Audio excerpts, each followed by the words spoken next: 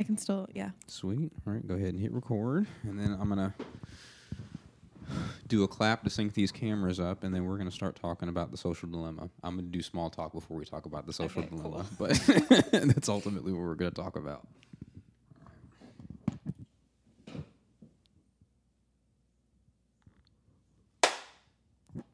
In 5, 4, 3, 2, 1.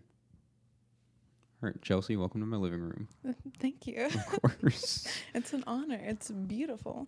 Yeah, I really wish I could take credit for the decorating in here. I've been like spending quarantine trying to be like more of an adult. Uh-huh. I haven't really gotten to the decorating part yet. How's that going?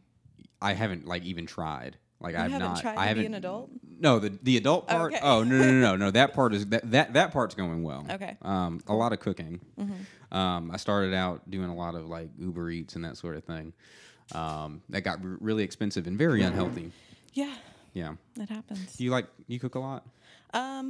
Sometimes it depends. Like right now, I've just been into like overnight oats. Like that's been like my go-to thing, and just like fruit and coffee. Ooh, what kind of fruit are we talking about? Like apples, bananas, like things that I can grab really quickly. But then I also love freezing grapes. Okay. That sounds like it would be a nice treat. Yeah. I like a lot of raspberries and blackberries. Oh, yes. Yeah. I buy bananas, but I can never eat them fast enough before they go bad. No, And- listen. Yeah. Oh, is there a trick? There is a trick to What- bananas. what is the trick? Everybody sits their bananas out, like on a counter. That's exactly what I do. Yes. Put them in the refrigerator. It seems like it makes so much sense now. Because, okay, so the thing about putting the bananas in the refrigerator is the outside might look brown Uh-huh. for like a week or two, and that's fine. But as soon as you peel it, it still like has a crunch to it. Like it doesn't brown at all if you leave it in the refrigerator. Oh, that's a whole life hack. Yeah. When did you learn that? Just living, No one being has. an adult. Look, I'm going to be 27 years old in a Okay. week, and no one has ever said put your bananas in the refrigerator. to Oh, me. I'm telling you, It's never been put them in the said. refrigerator. So there's some weird shit that happened today. I haven't watched much of it, but did you see that Kanye West went on Joe Rogan's podcast? What? Yeah, I think we're doomed. Okay, listen. Okay, so I have been listening to your podcast like for like the past like week. I was like, I need to prepare myself. And you said something about like Joe Rogan, and I have very conflicting views on Joe Rogan's podcast. I think we all do. Yeah. He's just a bro. He's just like a meathead that I'm like, I'm not here for it. Like it's toxic. Yeah. But some of the people that he allows onto his podcast, I appreciate like the open conversations that they have. And so I'm not going to like tread from it, but I did just watch the one that he did with Matthew McConaughey. Oh God. Yeah. And it was something. He's interesting. So is he on a press tour for a new movie or something? I think so. What is it? I don't know. Because I've been because he there's this like entrepreneur kind of bro dude named Gary Vaynerchuk that he was doing an interview with him for some reason, and I saw like a couple of clips of Matthew McConaughey on Joe Rogan's show and this interview. Is he drinking when he's doing these interviews? Okay, yeah. So I think he is because he's just like so out of it, Yeah. and like the episode that he did with Joe Rogan, his laptop just kept dinging from like email notifications, and I'm like, you knew you were about to be on a podcast. Yeah. Why didn't you silence your computer? That's an easy mistake to make because I mean, it is. Yeah, I mean I've had that happen to me with times. I like Matt. I like characters that he's played on screen. He seems like he'd be a real weird dude. True Detective is one of my favorites. Yeah, season 1. Yes. Yeah. All the other seasons, I'm like, no, I could have done without them. Never saw season 3. I watched season 2, but it obviously did not live up to season 1 at all. A lot of philosophy in season 1. Well, and I think that's just because of Matthew McConaughey's character. Yeah. Oh yeah. Russ something. I can't think remember. it's Russ. Yeah. Yeah. Yeah. No, I think that almost like single-handedly almost made the show. So speaking of philosophy, and I'm not like a philosophy dude or anything like that, but I was listening to somebody's podcast. I can't remember whose it was or who they were talking to, but they had Tristan Harris, who's From Social from Dilemma. Social Yes, Dilemma, yeah. which that's what this episode is actually about, is about Social Dilemma. Yes. But he was on a podcast, and the dude he was talking to he was saying that like our epistemology, I shouldn't have tried it. No, it's okay. For lack of a better term, our understanding of what is real and what is not is shattered, and there's really not much of a way to, at least not that I see, to put it back together again. And you know, it appears that social media is kind of the centerpiece of not only a lot of our polarization, but as far as our ability or lack of ability to distinguish between what is true and what is not. So before we like dive too deep into that, let's talk about like when you saw The Social Dilemma for the first time. How did you feel about it? Okay, so I watched it a couple weeks ago, and initially I was just like, okay, it's okay. Like, it's okay for the sake of like a Netflix documentary, but I don't feel like I received any new information that I didn't already know. And I feel like it was just kind of like this, and I'm going to say for people like you and me, we have already been aware of how like skewed like social media, like how the algorithms are. I think that was a documentary for people who didn't want to process that. Like people who were just like, oh, I don't want to think about how I'm targeted for ads, or how like, you know, Google has this certain bit of data when it comes to my phone. Like people who didn't want to like take in those concepts. That was a documentary for them. For people like us, we're just like, okay, well. Yeah, okay. So I thought I was the only one. Yeah, so the first time I watched it, I was like, well, that was entertaining, but you're not really telling me anything that I didn't already know. That's how I felt the first time I watched it. I've watched it twice. I think for you and me, because you do a lot of modeling online. Yeah. And, you know, I do the podcast and I do music, so you're consciously aware because you're always trying to game the algorithm or at least get as much value out of it as you can. And honestly, like I've stepped back from that since like quarantine because of the fact that it's made me reconsider what my actual goals are with social media. Yeah. And it's not necessarily to like gain followers anymore. It's like I kind of just want to like use pictures that people take and like kind of connect them to like writing or these like thoughts that like pop up in my head. It's like for me now, it's just kind of like I'm not doing it to like gain anything because like I've done enough self-work to like know where I'm at that I mean, validation's nice. Reassurance is nice. It is. But I don't want to like say that like gaining followers on Instagram is like on the top of my list right now. So I think that's a really good segue into one of the points that I kind of want to discuss is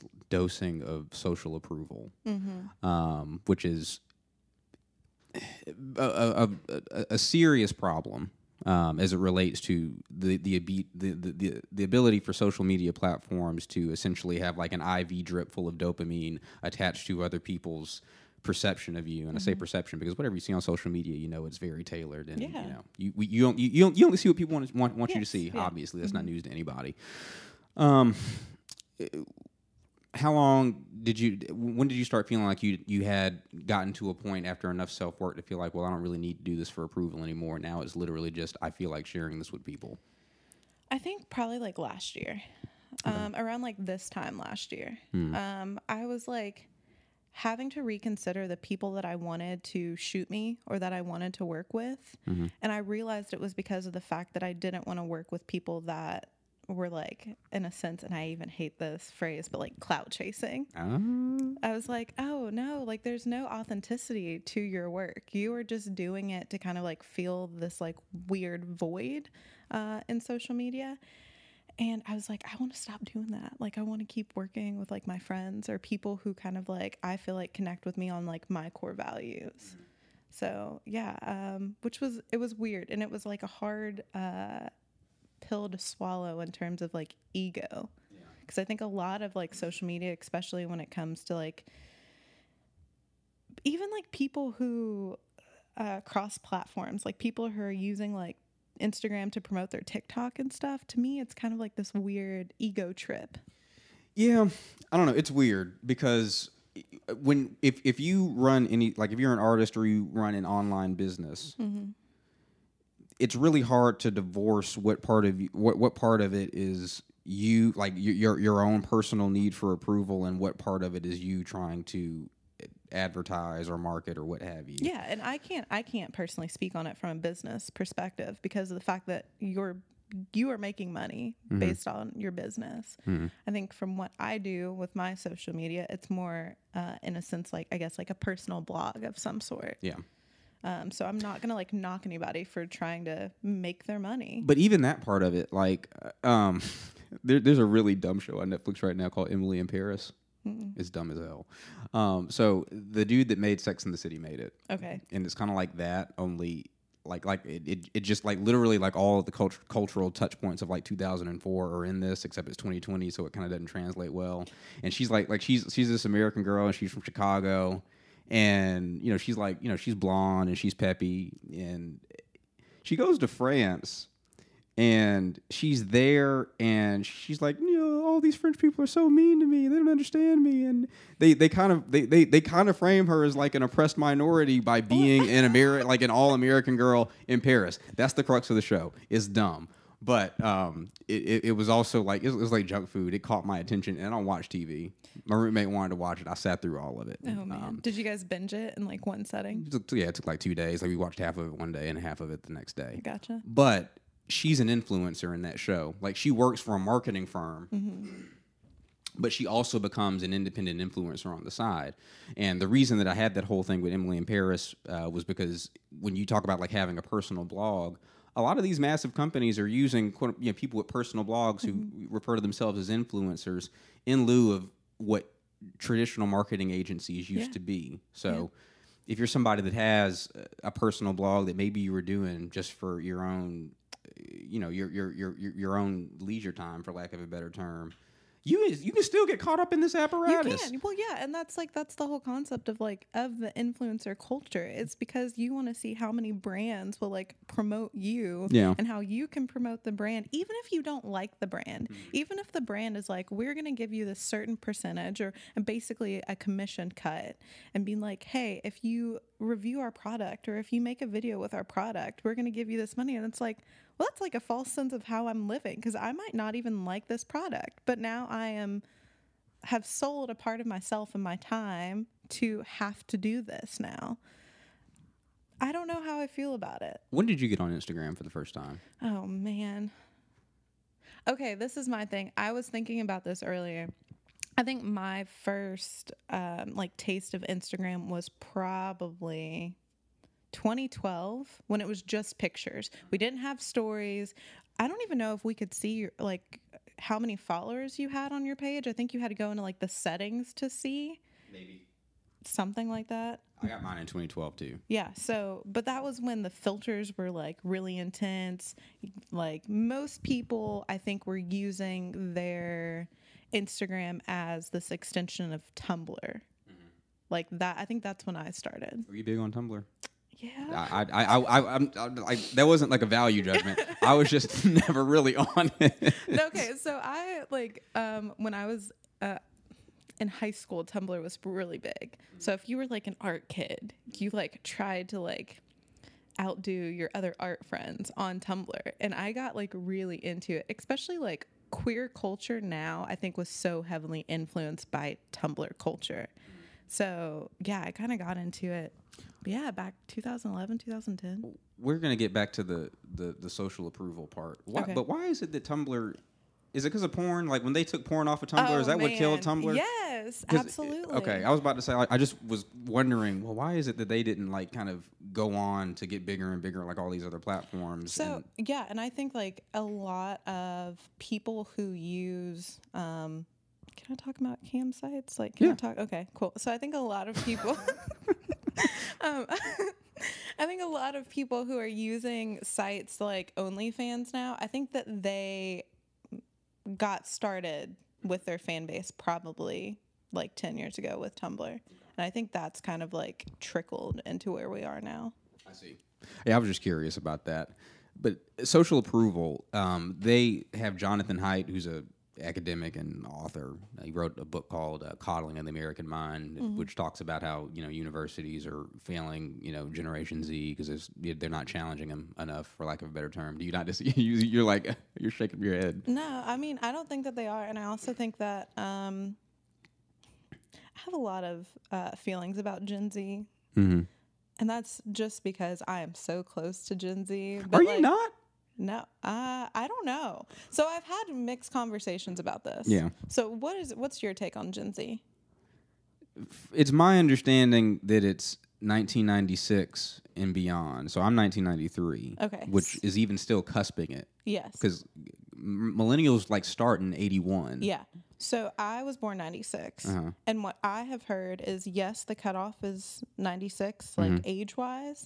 But you can still be considered a millennial if you lived, if you were influenced by pre-9/11 and if you can, remember things like dial-up. Right. And so that's why I'm kind of, on the fence about it, because my parents, raised me pretty guarded. My brother, not so much, because he's the baby, and he just turned 22, and he very much so is I don't really remember anything after 9/11. The 9/11 and the internet on the front end are definitely probably the two biggest determinants. I remember having dial-up. I remember when 9/11 happened. Same, yeah. What most people would say is that Gen Z are the people that don't remember a time without smartphones, social media, etc. Do you remember things before that? Oh yeah. Okay. I remember CD-ROM. Same. Yeah. Yeah. And I was young, obviously. Yeah.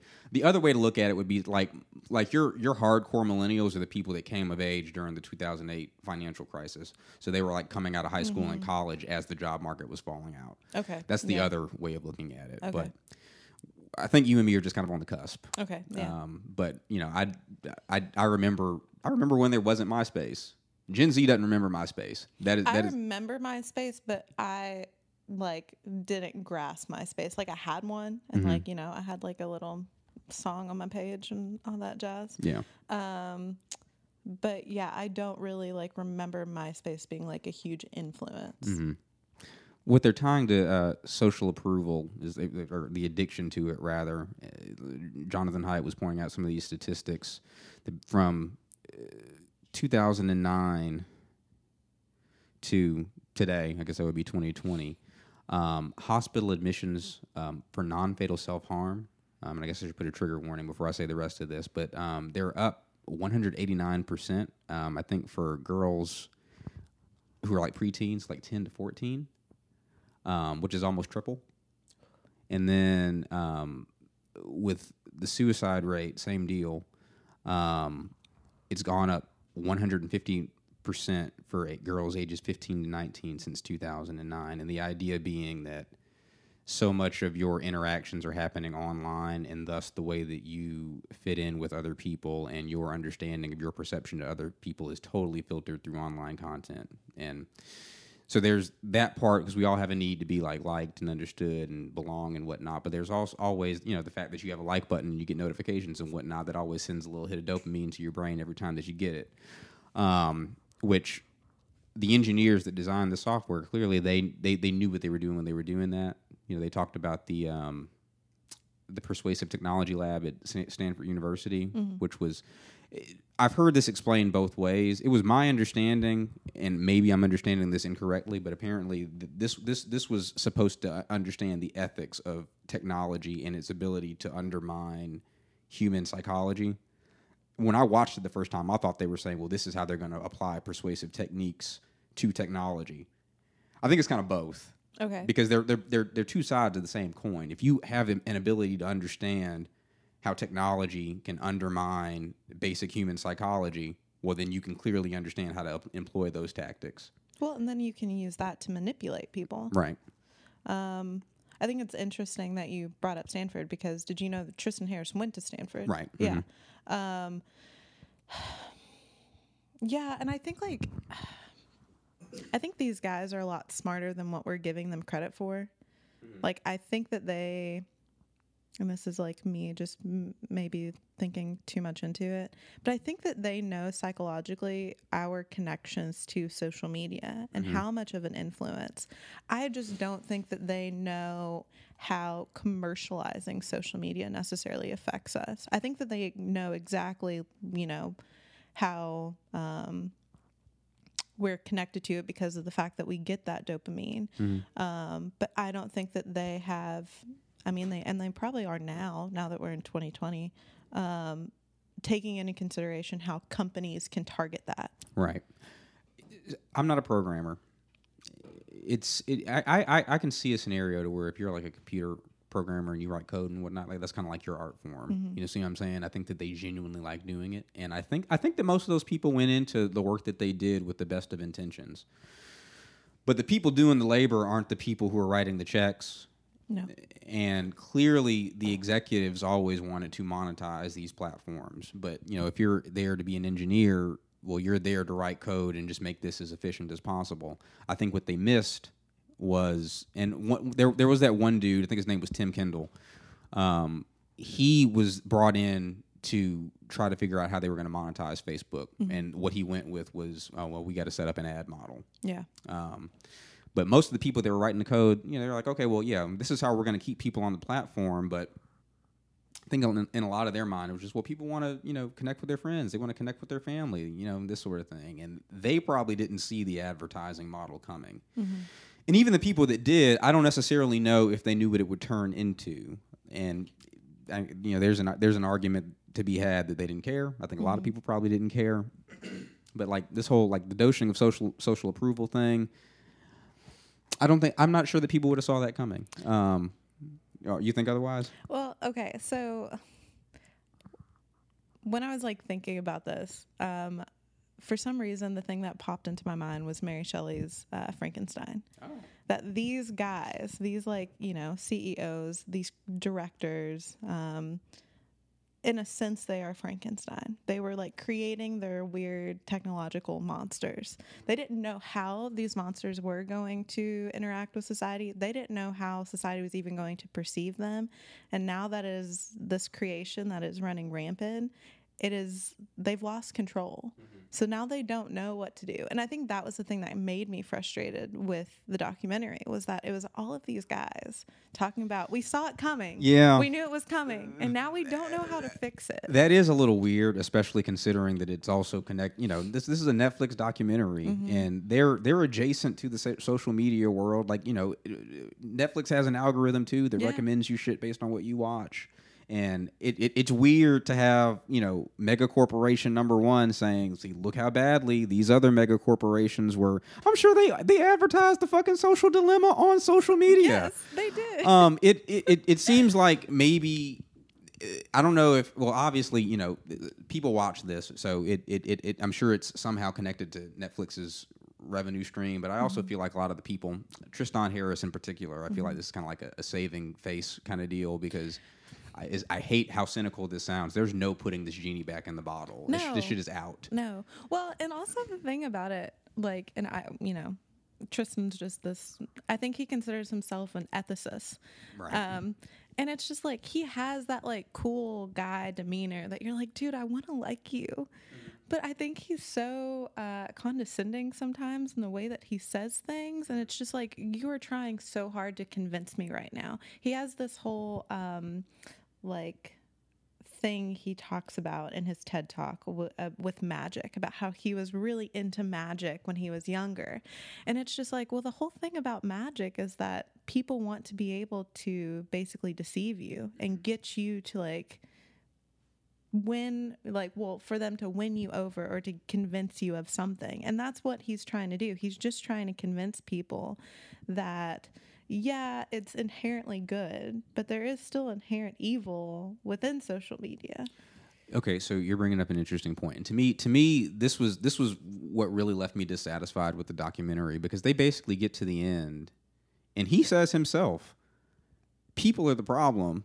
And social media is just revealing what, and I tend to believe that that's true. Like, assuming that we were like, assuming that we never did anything wrong, social media as a tool could only be it could only be good. You see what I'm saying? Yeah. The argument being, like, I think that for me, the scariest thing about social media seems to be its ability to isolate people into echo chambers, which then manifest themselves in the real world by, you've got a group of people over here that have their own understanding of what is real in the world and what is not, and that is what informs their politics. And you have a group of people over here who have an understanding of what is real and what is not, and that informs their politics. And once you're starting at that point, there's no way to talk to the other side. And in the long term, especially as the economic condition in this country continues to decrease, if people can't talk to one another about their problems, the only thing they can do is fight. Well, and that just becomes more polarized right now with us being in the middle of an election year, so it doesn't really help. And that, I mean, like a lot of the disparity in belief in what is true and what is not is evident when it comes to the election, like or even the pandemic. Yeah, I mean, for sure. There are people that, for like in the early days of the pandemic, they were people that thought that it was like caused by 5G or something like that, right? There's still people that genuinely believe that. Yeah. Okay. And I guarantee there's information on the internet that verifies that belief. Yeah. There's no information that I'm aware of that makes that plausible. But regardless of whether or not it's real, what do you do about all the people that believe it when we're all trying to stay safe, and their rationale for like not wearing a mask or not social distancing is, oh, well, it's a hoax, or, well, it's a conspiracy, it's this, it's that. I genuinely do not know, like, how to deal with those people. I think my closest thing is dealing with people who I guess are a little bit more moderate in their views, like people that aren't necessarily full-blown conspiracy theorists, but people who legitimately are just like, well, I'm one person, right. What can I do? Like, what is, like, I'm just trying, or the people with the I'm just trying to live my life mentality. And it's like, well, if you are trying to live your life, I hope you're trying to live it safely right now. Like, right. I hope you're trying to adhere by wearing a mask or like washing your hands frequently. I don't know how to keep educating people to have common sense at this point. Okay, so let's work down this tree of design. Okay, so you had companies, engineers, and executives. Yes. So these companies are here to make money. The engineers are there to do the groundwork.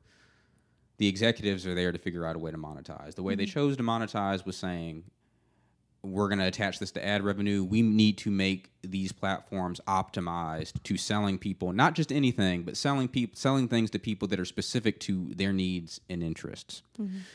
And where they got manipulative with it was, well, we have to make this a positive experience. We have to send them things that they are likely to engage with, okay, which is clearly manipulation. So that's bad act number one. Yes. But that's on the engineers and the executives. It's not on the machine, because the machine can only respond to what you do and is there to maximize the value out of your actions and your attention. But it's not making decisions. It's not sending people flat earth videos because it wants to fuck the world up. When it comes to the user, if you fall down a flat earth rabbit hole, it's because you already have an interest in conspiracy theories. Yes. Yeah. They gave an example on Sam Harris's podcast where he was talking to Tristan Harris. That's who it was. Sam Harris is a dude that I have a lot of problems with, but this interview with Tristan Harris was actually very, very good. They gave an example with like new mothers who were surfing around on Twitter looking for information on how to make their own baby food. Okay. And a lot of these women ended up in QAnon, and the way that it went was like this. These women, for whatever reason, I guess they probably didn't want their kids having all these weird preservatives and additives and all this stuff in the food, so they were looking for information on how to make good baby food at home. Okay. And that would lead to women who were into making their own baby food, but they were also into anti-vax. So it was like a Venn diagram. And then you add another circle of women who are into making their own baby food, anti-vax, and the third level would be like women who are into QAnon. So what the algorithm is responding to is not somebody's concern for their well-being of their child, which is only natural. It's the right thing to do. There's probably a lot of gross stuff in baby food. But what it points to is there's a fundamental source of distrust, right? And if that becomes evident based on what you interact with online, it's not necessarily going to keep showing you, if you're on YouTube looking for videos about like making your own baby food, it's not necessarily showing you more and more of that. It's showing you what you might be interested in. Well, it's showing you the extreme. Yeah, but you know, like the extreme is attractive to people. It is, Well, yeah, you know, that's what gets you hooked. Yeah. So there another comparison that Tristan Harris makes is with young women who look up dieting videos on YouTube. He talks about, so you might go into the browser, you might, type up some new dieting fad, and the extreme of that is to pull up videos on bulimia and anorexia, because that's the extreme of dieting. And so it puts it in your brain like, okay, cool, I'm looking for information on this one topic. I wasn't expecting to go down this hole of this is what could happen to you if you really take this too far. And I also think that that's what causes us a lot of anxiety about things. I mean, I'm a high anxiety person to begin with. I have anxiety about everything. But if I mean, and I know it now, so I think like that might also cause me more anxiety is because I am aware of it. But if I were a person that wasn't fully aware of that, being like, oh, well, I can't go on this diet, or, I'm going to restrict myself too much to the point where I'm going to have these issues. Like, I mean, I would be in a sense terrified, but like that's also the world that we live in, is that the things that pull the extremes out of us on the internet are what terrifies the most about each other. Yeah. From that perspective, I do see a way to say, well, this was definitely, this is not an inherent problem with us as a species, but it's a problem with the technology. But it still highlights the fact that it's able to take advantage of very specific weaknesses and vulnerabilities in human psychology. Yeah. Because on the surface, like it's a long jump from baby food to QAnon. Kinda. Like if you're taking the interest and belief system at face value, sure. If you're pointing to the element of distrust, which nowadays there's a lot of reason to be distrustful, then it becomes a totally different story. That's kind of the point that I'm making. But either way, it's here now. It's here now. And it's a scary time to live in. Yeah, this year hasn't really been fun.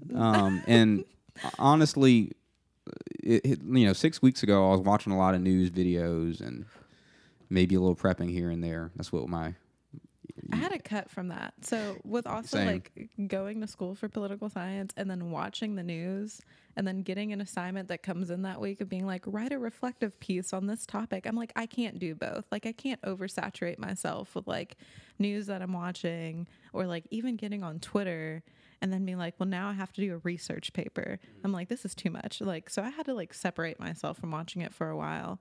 But then last night I decided to go back and watch the debate from Thursday. And that ruined my night. It really did. Yeah, so I saw it. Ugh. It wasn't as bad as the first one. That's not, and obviously that's not saying much. No. What was there anything in particular that stressed you out about it? Not really. I think probably the thing that like made me the most frustrated is just hearing Trump literally whine like a 10-year-old. Like he has that whiny voice.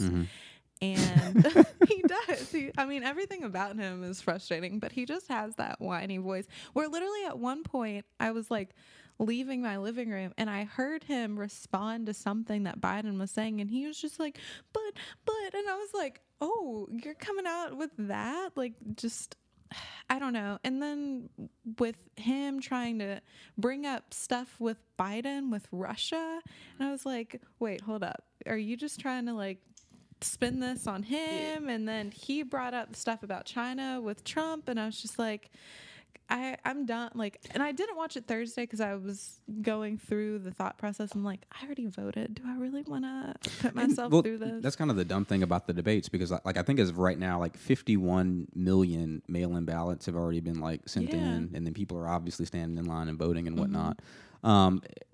There are so few people that are undecided. Like, I don't even know if there are really any. This is At just this point, no. This is just something that we have to do, I guess, to drive ratings and whatnot. And we all tune in for some reason, knowing that it's going to be a bunch of bullshit. I kind of honestly checked out of most of it, because the first thing they asked was how each of them would handle COVID going forward. And the first thing that Donald Trump did was say, "Oh, it's going to be over soon. We're turning the corner. There's nothing else to worry about." And I'm like, dude, we're literally worse than we were in March. Yep. And hell, never mind. Well, and then he just, he continued, and Biden was like, it's going to be a cold, dark winter. And Trump loves to do this thing with his followers where if something is said and he tries to like pacify it. And he was like, no, it's going to be fine. People are going back to work. Like, we're going to get over this. Winter's not going to be cold and dark. I'm like, I have friends who haven't even received stimulus and that are still in unemployment, and you're telling me that it's not going to be a cold, dark winter? Steven never got his. No. That's awful. But yeah, I mean, people who are already trying to like get jobs and are trying to like, food prep and like hoard food and dry goods and stuff, it's like, okay, you're going to tell someone who is under that mentality that it's not going to be a cold, dark winter. Yeah. Wow. Okay. I think that for somebody like the president, when you're as rich as he, and I'm not even because low key he's like a broke rich dude, but obviously his dad was rich. I also appreciate the fact that you call him the president, because I refuse to have that phrase come out. I just say Trump. Yeah, most of the time I say Trump. I don't know why I chose president that time. Okay.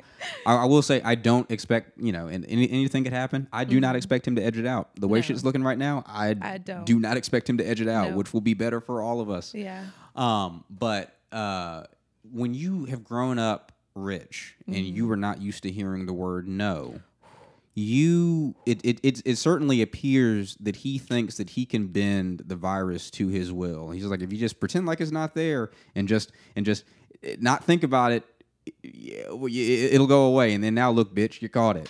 You got fucking sick. That's insanity. All of his behavior points to that. Like it wouldn't even be like, if we're gonna take like a totally objective look at it, all he had to do was take it seriously. Well, yeah, but you also have to, like, if you look back, a couple months ago at what the RNC looked like, he did not care, and he has not cared. Right. The fact that there were hundreds of people, like, I mean, yeah, they were outside, whatever, but there were just 100 people just hanging around maskless. Right. And then weeks later, we find out that Trump has COVID. Mm-hmm.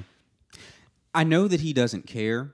What baffles me about it is that it is in his own best interest, if he wants to get reelected, to take it seriously. Yes. It is in his best interest to say, how do we keep people safe? How do we make sure they have income while everything is under lockdown? Okay? Like some of the people that voted for you last time, who were maybe like, are not going to vote for you this exactly time. Yeah. Just because of that, because like this thing has already to varying degrees has kind of ruined or disrupted just about everybody's life. Okay, all people want to do is get back to normal. Yes. The way that you do that is facing the problem head on, not pretending like it's not there. Yeah. And especially for somebody that is so concerned with himself, you would think that he would see it in his own best interest to say, how do we keep people safe?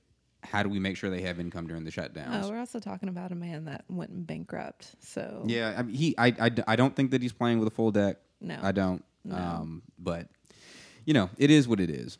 So QAnon. Sorry. Okay, so QAnon is weird because I feel like it. First of all, it's batshit. Yeah, it is. It's insane. It's. I do find it a little odd that some people are as taken aback by it as they are, because it's a conspiracy theory that's rooted in like Christian mythology, because like Satan is the middle part of it. Yeah. The weirdest part of QAnon to me is that Trump is the one that is supposed to save everybody. That's the strangest part of it. That is the strangest part. But the fact that people believe in Satan worshipers who eat children, that part is like, well, most Americans believe in Satan, so like that's doorway number one, is that you believe in Satan. QAnon. Oh man. So yeah, the thing about QAnon is that people who follow Q think that Q is Trump, but yet, and they think that the country is ran by these like weird reptilian pedophile people. Mm-hmm. But yet they don't want to talk about all these pictures of Trump with Epstein. Yeah, okay, that is ironic. Can you explain this No, to you me? got, and that, I mean, that, I don't know if that has something to do with like these echo internet chambers. Like literally Trump is one of the wealthy elite people that literally flew on Epstein's plane. Yes. No, you've got a good point there. Now and we don't want to talk about that. And I guess what they would probably say is that, oh well, that was part of the deep state. He was doing intelligence to figure out what the cabal of pedophiles was doing. Also, the thing that really like irks me about people who follow QAnon and who support Trump, they don't want to talk about these weird, creepy pictures of Trump with his daughter. Mm-hmm. Like where she's like sitting on his lap and he's like grabbing her legs, and just like all the comments he has towards his daughter really freak me out. And as someone who has a healthy relationship with my father, he would never once put me in a position like that. Mm-hmm. And then let people take pictures of me in these like weird seated positions on the, like, it really bothers me. And it's just like, if he, and this is like, might be a little far-fetched, but if he is that comfortable taking pictures like that with his daughter, that comes from something else. Yeah. There's a whole article from The Independent. All the times Trump was completely inappropriate with his daughter, Ivanka. Ivanka sitting on her dad's lap as they sit on a statue of parrots having sex. Don't you think my daughter's hot? She's hot, right? This was when she was in the Miss Teen USA pageant. She's got the best body. Every guy in the country wants to go out with my daughter. Trump agreed with Howard Stern that his daughter is a piece of ass. QAnon debunked. Trump is the fucking cabal. It's Trump. Surprise. It was him all the fucking long. I don't know what's going on with that family. I don't want to know. Yeah, and you know, ultimately, like, you know, it's nobody's business, but it's creepy and it's unfortunate and it's sickening. Which we already knew all that shit about Trump. Yeah. But to the point about QAnon, yeah, like is he not the dude that you're talking about? He's rich, or at least he like looks like he's rich. He flies on private planes, and he clearly has a penchant for women that are certainly younger than his age group. And, you know, I don't want to obviously throw around baseless claims and whatnot, but it's creepy shit. Well, and from what I've been able to tell, most people who support QAnon and, you know, follow it are just middle class working people that want to like entertain this like conspiracy side of it. And it's just like, okay, if you think that Trump is your savior, how do you feel about Trump paying less in taxes than you have? So, okay, so follow where I'm going with this. Okay, let's because you're definitely right that there is an inherent class dynamic to this whole QAnon thing. In the Social Dilemma, they talk about Myanmar.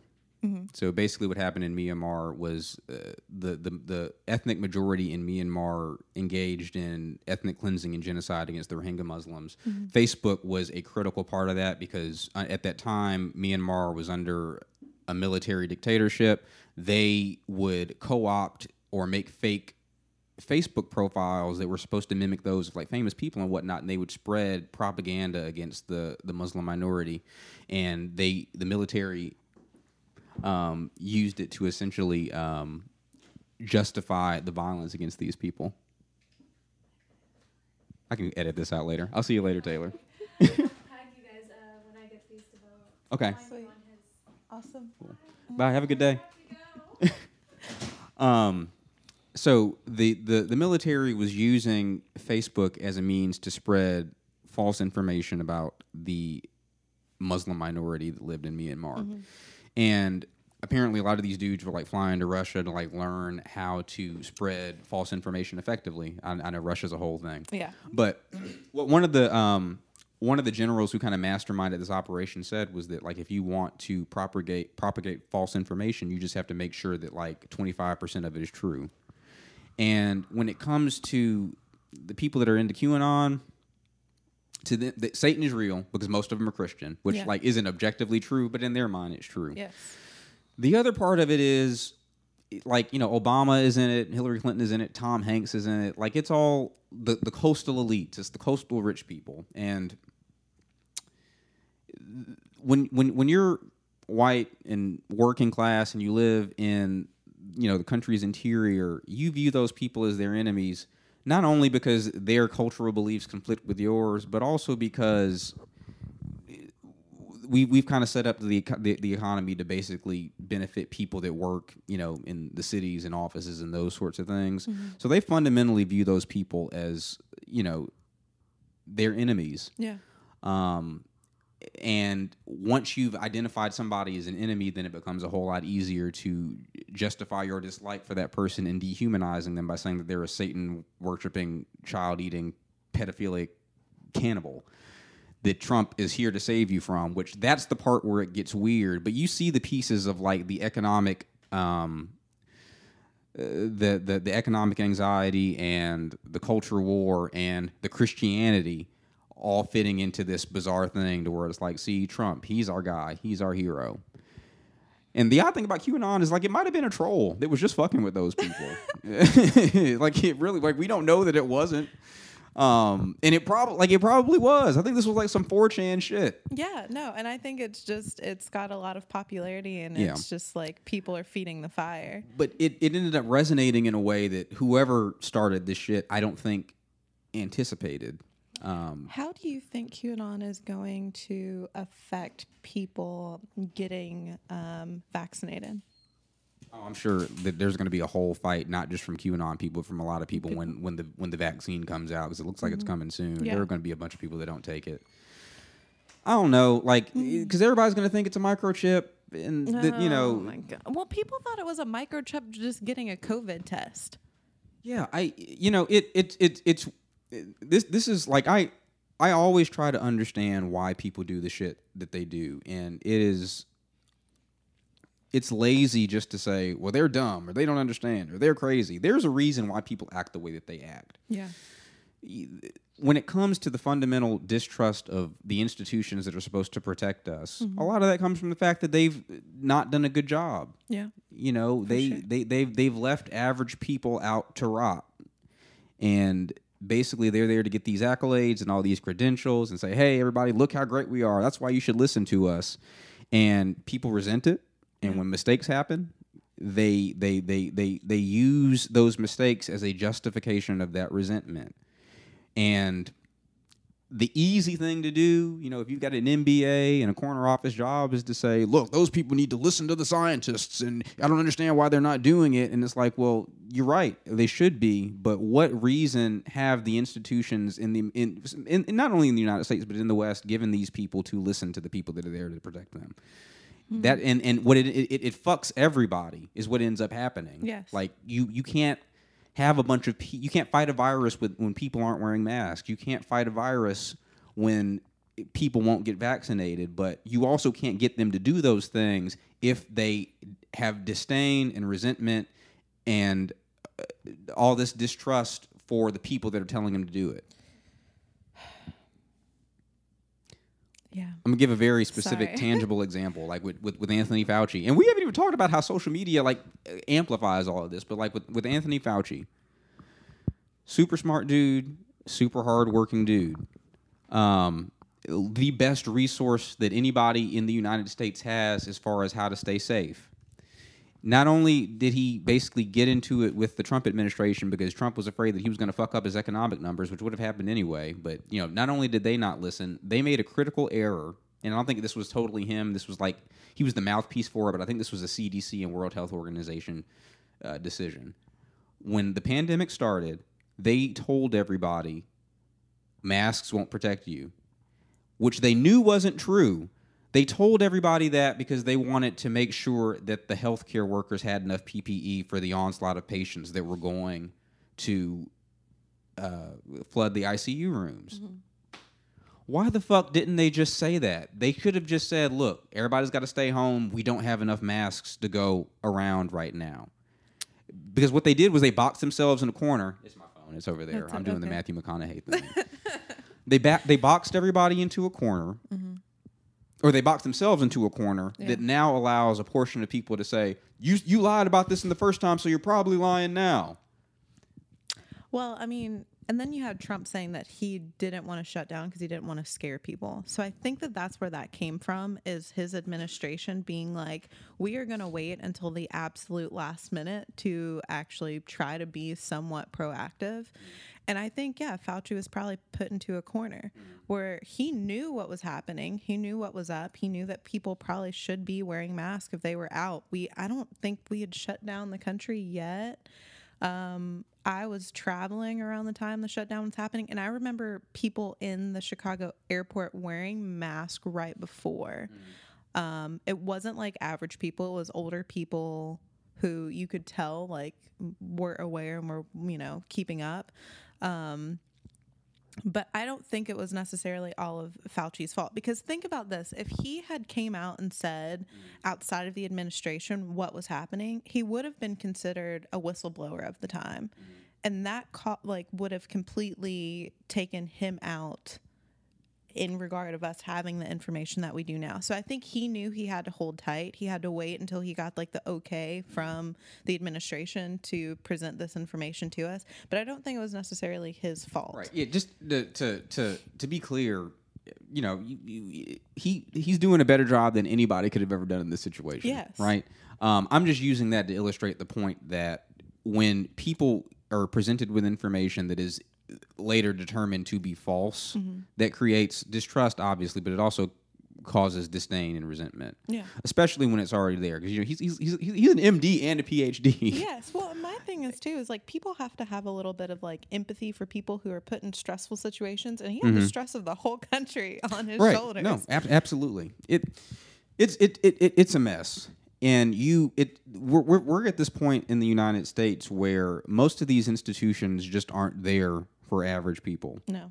And I think that regardless of whether you're like, somebody who's like way into QAnon, or if you're an establishment conservative, or if you're, a cultural liberal, but you're still doing all that neoliberal economic shit, or if you're like a raging leftist, most people, except maybe that neoliberal but culturally liberal person, most people understand nothing that is supposed to serve the average person is serving the average person right now. How do you feel about people who still consider themselves like neoliberals?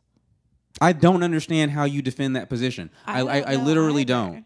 I think that a lot of people haven't been presented with what exactly it is, which we'll probably get into here in a second, and what it means.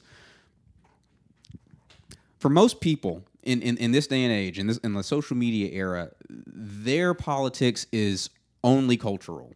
Yes. Most people do not have an economic political philosophy. Yes. Like if you're on the right, most of what you vote for is we need religious freedoms, and we got to make sure that abortions don't happen anymore. We got to support the troops, and we got to support the cops, and we got to fight socialism and all this kind of shit. Like most of your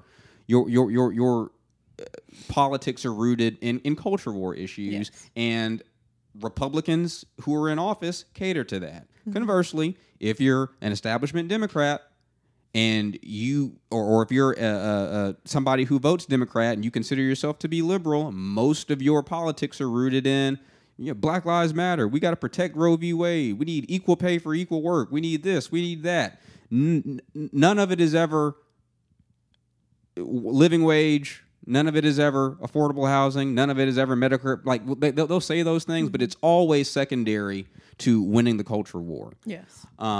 So I think since a lot of people are stuck in that realm, they never really get to what the core problem in American electoral politics is, and local politics for that matter, because whether you're Republican or Democrat, what they all believe is that government is there to make life easy for corporations because corporations is where all the economic activity comes from in the country. Nancy Pelosi and Mitch McConnell believe that. Both of them fucking believe it.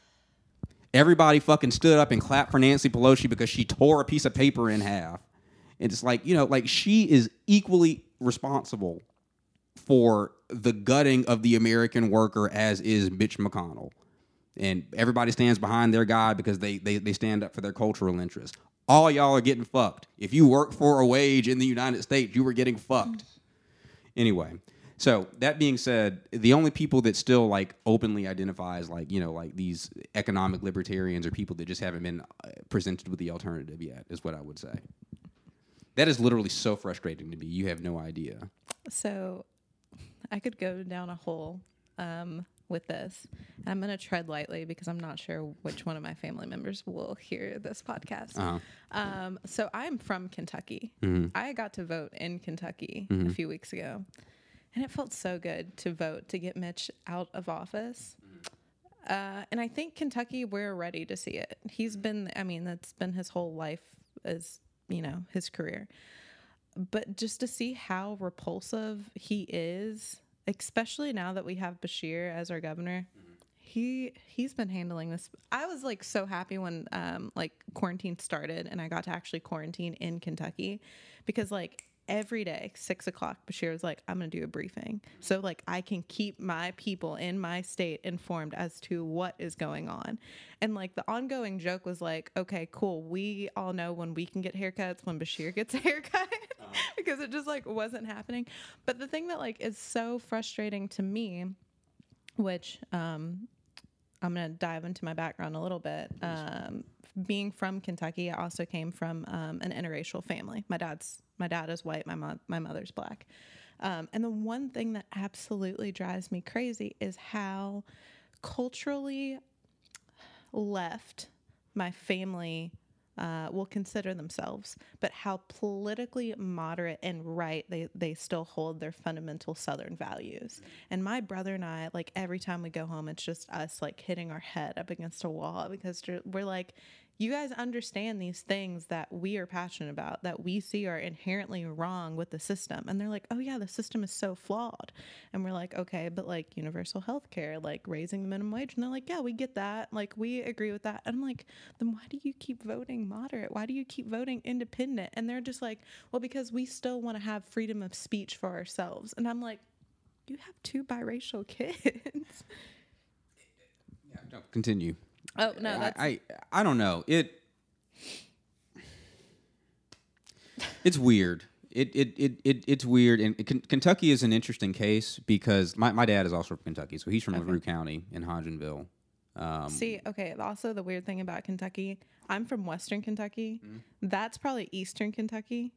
I don't know what it is. Because Kentucky is this weird place. Yeah. It's like being from Western Kentucky. I know more about like Illinois and Indiana than I know about what the fuck is happening in Eastern Kentucky. I just know it's poverty stricken and it's awful. And that's what I want to get to. Let me give you a quick a weird familial connection real quick though. Okay. So LaRue County, where my dad is from, is right by Hardin County, which is where E-Town is. Okay. Elizabethtown. Oh, well then that's That's what I should have said. Like Hodgenville is like if you wanted to scale it, it's like what Antioch is to Nashville. Yes. That's what Hodgenville is to E-Town. But, Okay, but cool. E-Town's tiny, obviously.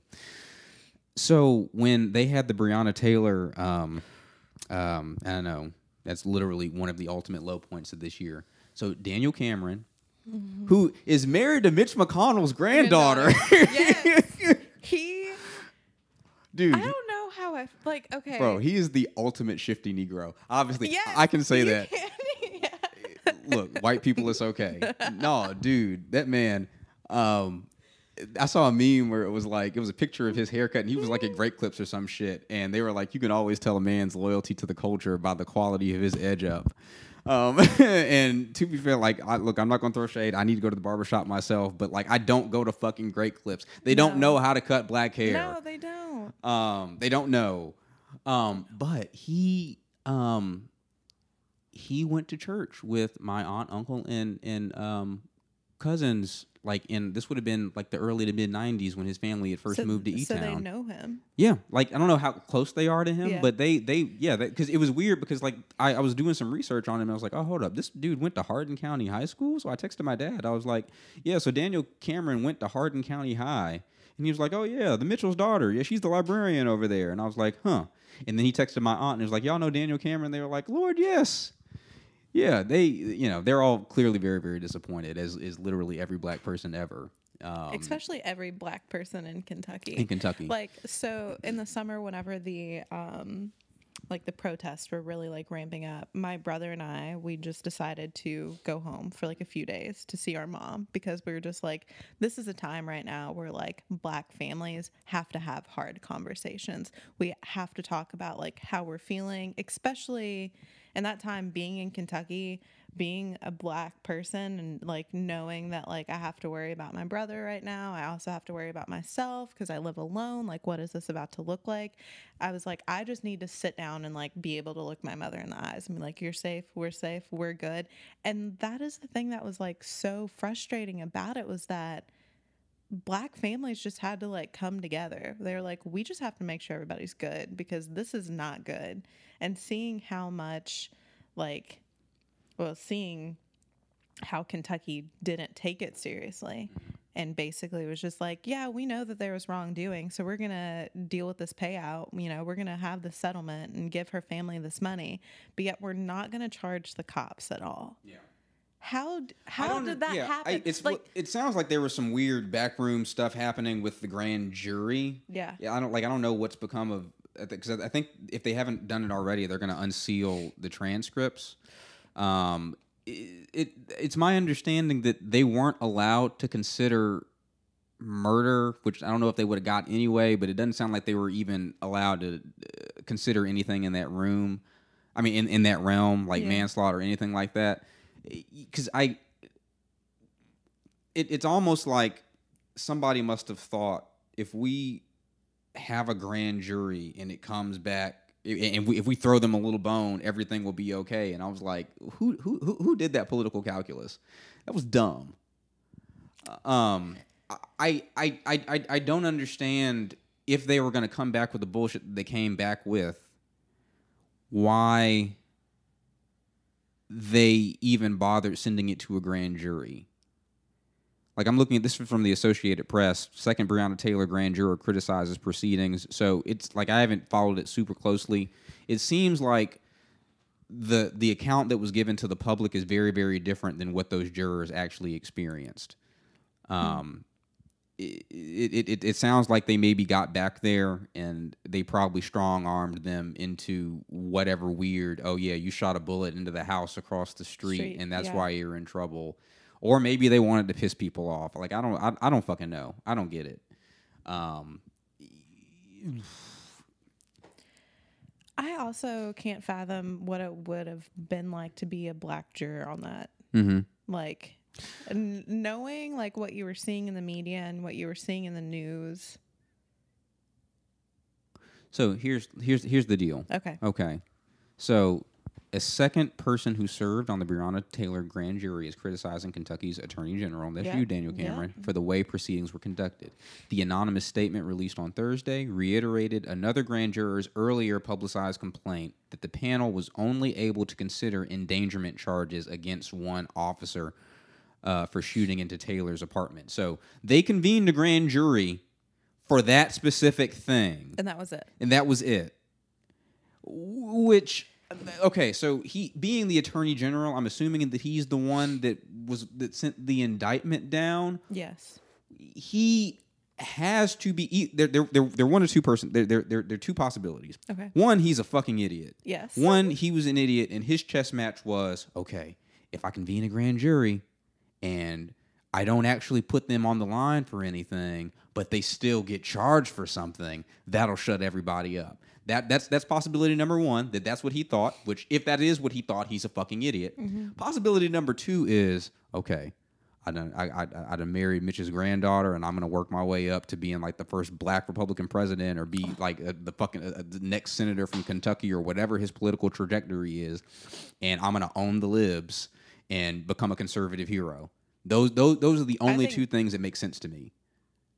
I think it's a mix of both. It might be a mix of both. It might be I a mix think- of both. Because I think the second option definitely takes into consideration the first, is that he wants to be a conservative Black Republican hero, but he is also, that's weak thinking, and he is an idiot. Yeah, either he's dumb as hell or he wanted to piss people off intentionally.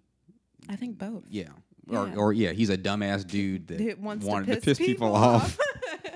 But they bungled that. But what I was going to get to at Kentucky is that it is a place that is right. Like if Andy Beshear can get elected, it can go blue. It Yeah. could. And honestly, I really see it going blue this year. This time? Yeah. I don't doubt it. Okay, and that's also as many Trump flags as I see in like rural Kentucky. I think that between Lexington and Louisville and younger voters this term, I think it will go blue. Okay. I think it's going to be real close. Okay. I'm gonna like re-air this clip if you're right and be like, holy shit. If I call it, They called it. Please, you can call me up and be like, all right, cool, we did it. But the thing, and also I think it might not go blue for the presidential election, but we will definitely get Right. McGrath in office. That's the one that's running against Mitch McConnell? Yeah. Oh, you think she's gonna win? Yeah. Because she's the fighter pilot, right? Yeah. Yeah. And a lot of like older voters really like her Mm-hmm. because I mean, there's people like my parents and like my grandparents who are like, McConnell has been in office longer than I've been alive Yeah. at this point. And they're like, that's not fair. Like they understand that we need to have term limits. Mm-hmm. Shorter term limits. But I see McConnell losing, Mm-hmm. but it depends with the presidential election So- what happens. And this is true for West Virginia. It's true for Oklahoma. It's true for wherever there are like these communities that are overwhelmingly white and very often poor, but also conservative. There's a perception, like if you grew up in like a culturally liberal household, that those people are just beyond saving. And it's like, no, you have to cater to their economic interests. You have to say, look, there are no jobs in fucking West Virginia other than the coal mine. Yeah. So like either you're going to like invest in some green energy that like allow these people to work for a decent wage and take care of the environment and they don't have to work for Black Lung, or you have to say, look, I understand that in this community the only places you can go to get a job are Waffle House, Wendy's, and Walmart. Like Walmart is the biggest employer in 22 states. Yeah. And a lot of those Walmarts are in rural communities. Yeah. Democrats are just obsessed with saying, "Oh, nope, they're beyond saving because they don't agree with me on culture." And then if you can win on economics, then you then have a door to have a conversation with somebody about the other stuff that we don't agree on. So my biggest thing is trying to convince moderate or conservative voters that live in rural areas that work for factories that have unionized. I want to be able to somehow talk to them or like work with them to win them over, being like, hey, you see that a union works for you. You see that this is a leftist ideology that works to make sure that you are safe as an employer. How would you like to see that applied to your government? Yeah. And I don't think that they see it that far. So when it comes to factory workers in particular, and Democrats and Republicans have gone a long way in making sure that unions are weaker than they've ever been. They make it really hard to join. But for factory workers in particular, part of the reason why they hate like Democrats, Clinton is the one that started all that shit. Yeah. Like a Democrat is the one that killed the manufacturing base in the United States. Republicans didn't do that. No. And even though, like you said, like unions, that is leftist as hell. Conservatives hate unions. There's a reason why all these southern states are right to work. But then there's so many conservatives that work for unions. Yeah, it's complicated because the Republican electoral strategy is, look, they already understand they're fucked economically. Yes. We might as well just say that we believe in Jesus and everything will be fine. The way that you undercut that is start talking about the money. Yeah. But Democrats say, no, fuck you and your factory and your coal mine, and guess what? You're dumb and backwards too. Yeah. Well, okay, and let's go back to Clinton because there's a lot of things that personally, I don't care for our Democratic Party as it is right now. It's a joke. I mean, it's a neoliberal joke. But yes, you can blame Clinton for factory jobs. You can also blame Clinton for for the 3 strikes initiative that he pushed that like boomed our prison populations. Literally more so than Ronald Reagan. Yes, Clinton did that. A Democrat did that.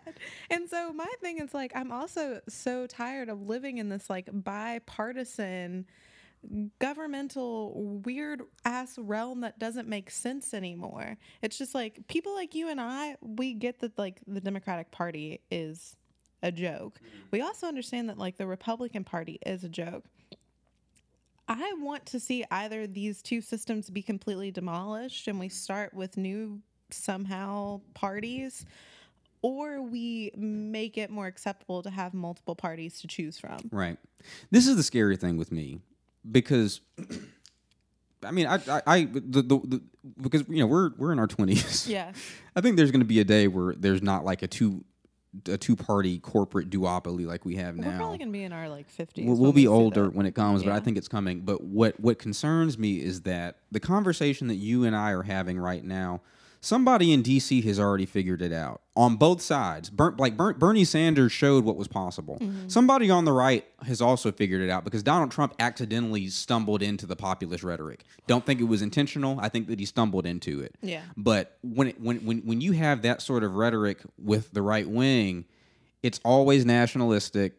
It's always like, oh yeah, like, I believe in populism. I believe in the right to unions, but guess what? They're only for the ethnic majority, i.e. white people in the United States. You won't be able to separate the language of the left that like right-wing demagogues often co-op as far as economics from a lot of the ethnic nationalism. And then we're in a worse spot than we're in today. Yeah. So really the race in my mind is a difference between who's going to get there first.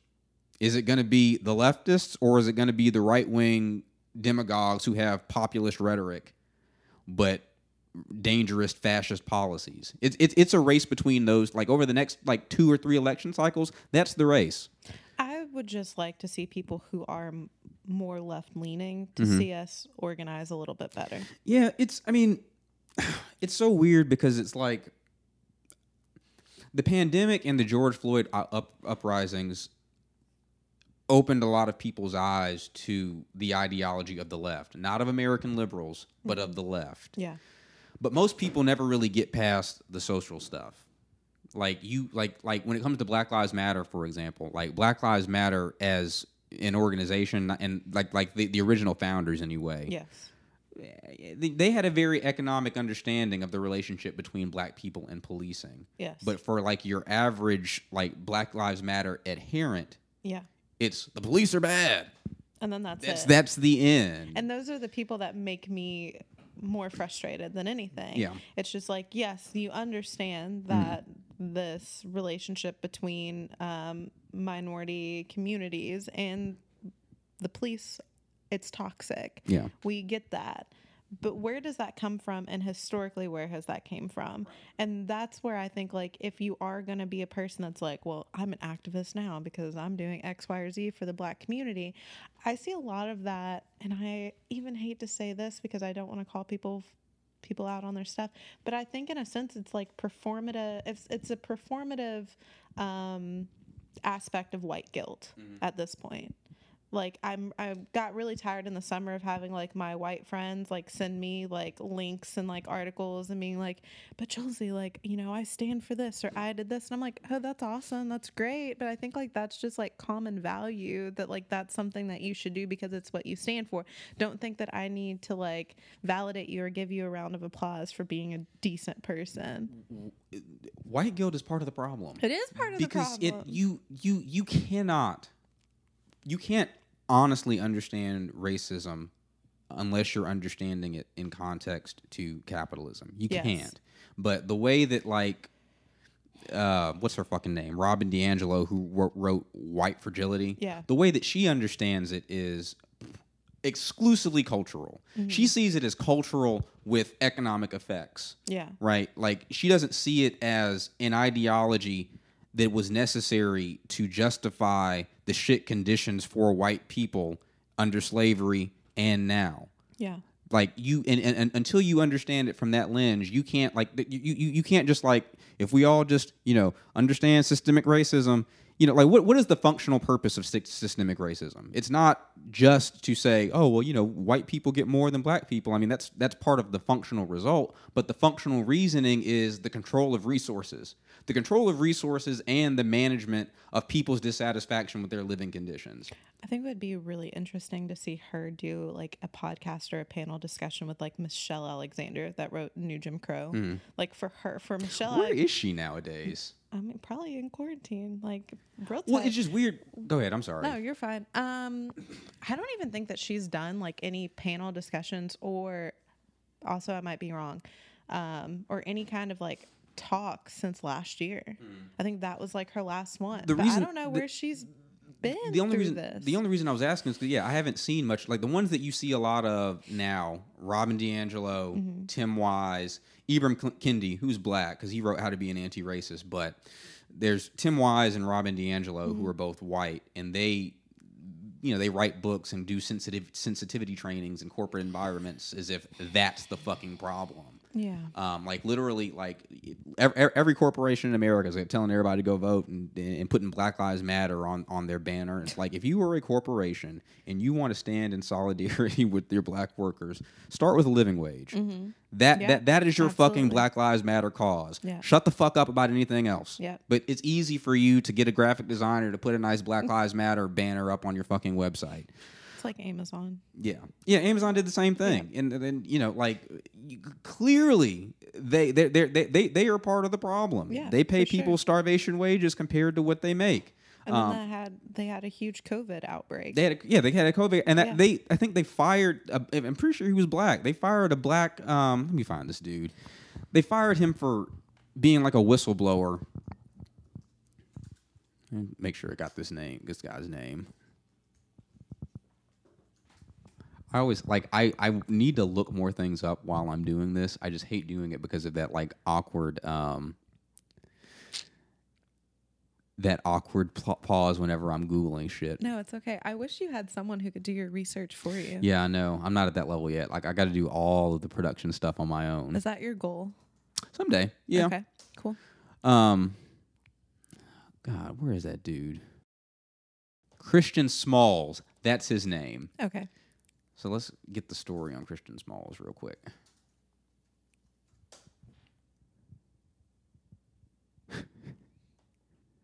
So Christian Smalls was fired after organizing a walkout at the Amazon warehouse where he worked over safety concerns due to the coronavirus outbreak. So, yeah. And again, this is a black dude. Yeah. So this is the same company that put Black Lives Matter on their website and then fires over a legitimate concern. Yeah. And that is literally liberal anti-racist ideology in a snapshot, because it's all about virtue signaling and looking like you're doing the right thing. Some of the things that could change black folks' lives today is the same shit that America just needs to establish as a baseline. Yeah. When it comes to healthcare outcomes, black people have worse healthcare outcomes on average disproportionately compared to white people. And they have worse health insurance coverage. Exactly. I mean, or they just don't have health insurance in general, and then you have to worry about, well, if X, Y, or Z happens and I have to be hospitalized, I'm going to be in hundreds to thousands of dollars worth in debt. Exactly. Single payer, Medicare for all, that's the starting point for it. Yeah. And the culture war answer to that question would be, yeah, but doctors are racist. Sometimes, and which that might be true. Yeah. But you can't even accurately gauge how racist they are if black people can't get through the door. Yeah. Yeah. I don't know. It stresses me out. It stresses me out, and I just obviously if for the folks on the Hill, they're going to do what they're going to do. But in order to put the right pressure on people who are running for office, people have to understand how their economic security is the baseline to any other right that you have in the United States. Sure, you have the right to free speech.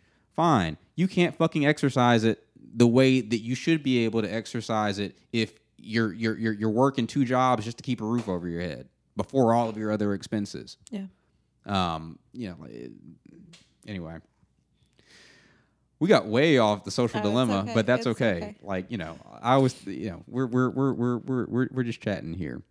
One thing that they always say when it comes to social media, like a lot of detractors say this thing to where it's like, well, they said the same thing about TV and they said the same thing about comic books. How do you feel about people that say that? I think it's different. You think it's different? Yeah, no, and I think it's different because the fact that TV, comic books, you could watch or read and step away. Social media is different because it has so much control over how we live our lives now. Like, we have these little things in our pockets, in our bags, on us at all times, where if I bet it happens to you, where if you're at work and you're just like sitting there and you're bored, what do? You get your phone out and you start swiping. You didn't do that with like a TV when it was like a huge thing for the family to come together and watch a show and okay, cool, show's over, we had dinner, everybody, that's it. And so I think that it kept us more connected within our like interpersonal relationships. I think now that has shifted to trying to find value in how we interact with each other. Like, is it valuable enough for me to post this relationship or this interaction on social media? Mm-hmm. And like, I think that puts a lot of weight on how people interact with one another. I go back and forth. Okay. All right. I don't know. For a long time, I was like, everybody's overreacting. But that was like, that may have been maybe 2 years ago when I thought that. I don't say that we're overreacting anymore. Let me start by saying that. We are absolutely not overreacting. I think that it's already a part of our lives. It's not going anywhere. I think that we'll adapt and we'll move with it and whatnot. But what I don't think we're going to be able to fix is that echo chamber thing. Yeah. We're depending on who you are and what you believe and who your immediate circle is, the information that you have access to is diametrically opposed to the person on the opposite side. And given the deteriorating economic condition in particular, that is a recipe for calamity. That is going to fuck everything up.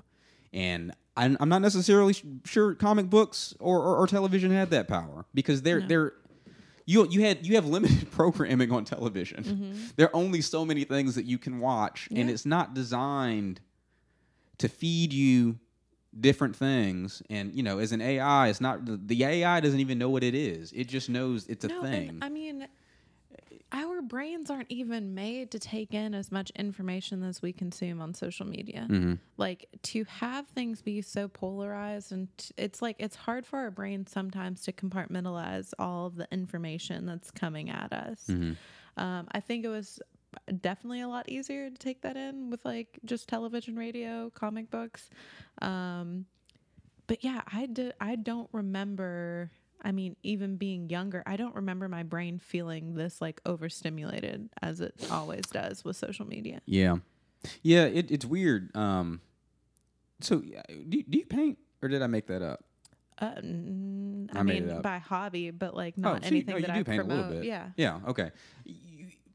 When during like most of the lockdown, I wasn't really doing like a whole lot. Like, I was working on a couple of songs, and I don't think I'd quite started this yet. But other than that, I was reading a little bit, but I didn't have like a thing. Mm-hmm. And you realize that like if you start exercising or something like that, or I don't know, whatever it is that you do, if you find time and something that gives you pleasure and dopamine outside of your smartphone, you realize you'll use it a whole lot less. Yeah, for sure. I don't know, Instagram, I've gotten kind of bored with it. Now I like YouTube a lot, but same. Yeah. Yeah. YouTube is not as social as Instagram. But it still functions the same way. It can send you down some rabbit holes. I think that's why I like YouTube. Mm-hmm. It's because of the fact that I don't have to like feel like I'm like, looking at my friends or like trying to compare how my day is looking, especially right now in quarantine. I feel like we use a lot of things on Instagram to like justify our interactions with people, being like, well, this person decided to go on a trip, or this person is, doing X, Y, or Z. So like trying to gauge our social like comfort levels right now. I think that is one thing that Instagram really plays into.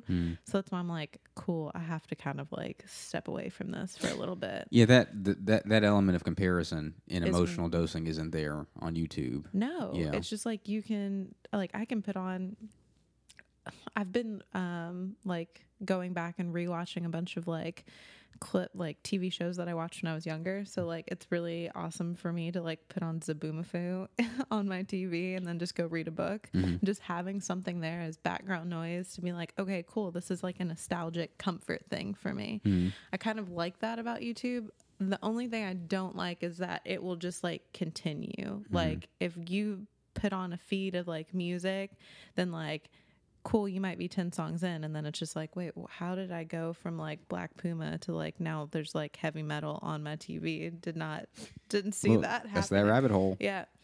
But yeah, no, I like YouTube. I think it's cool. I like that I can watch a podcast.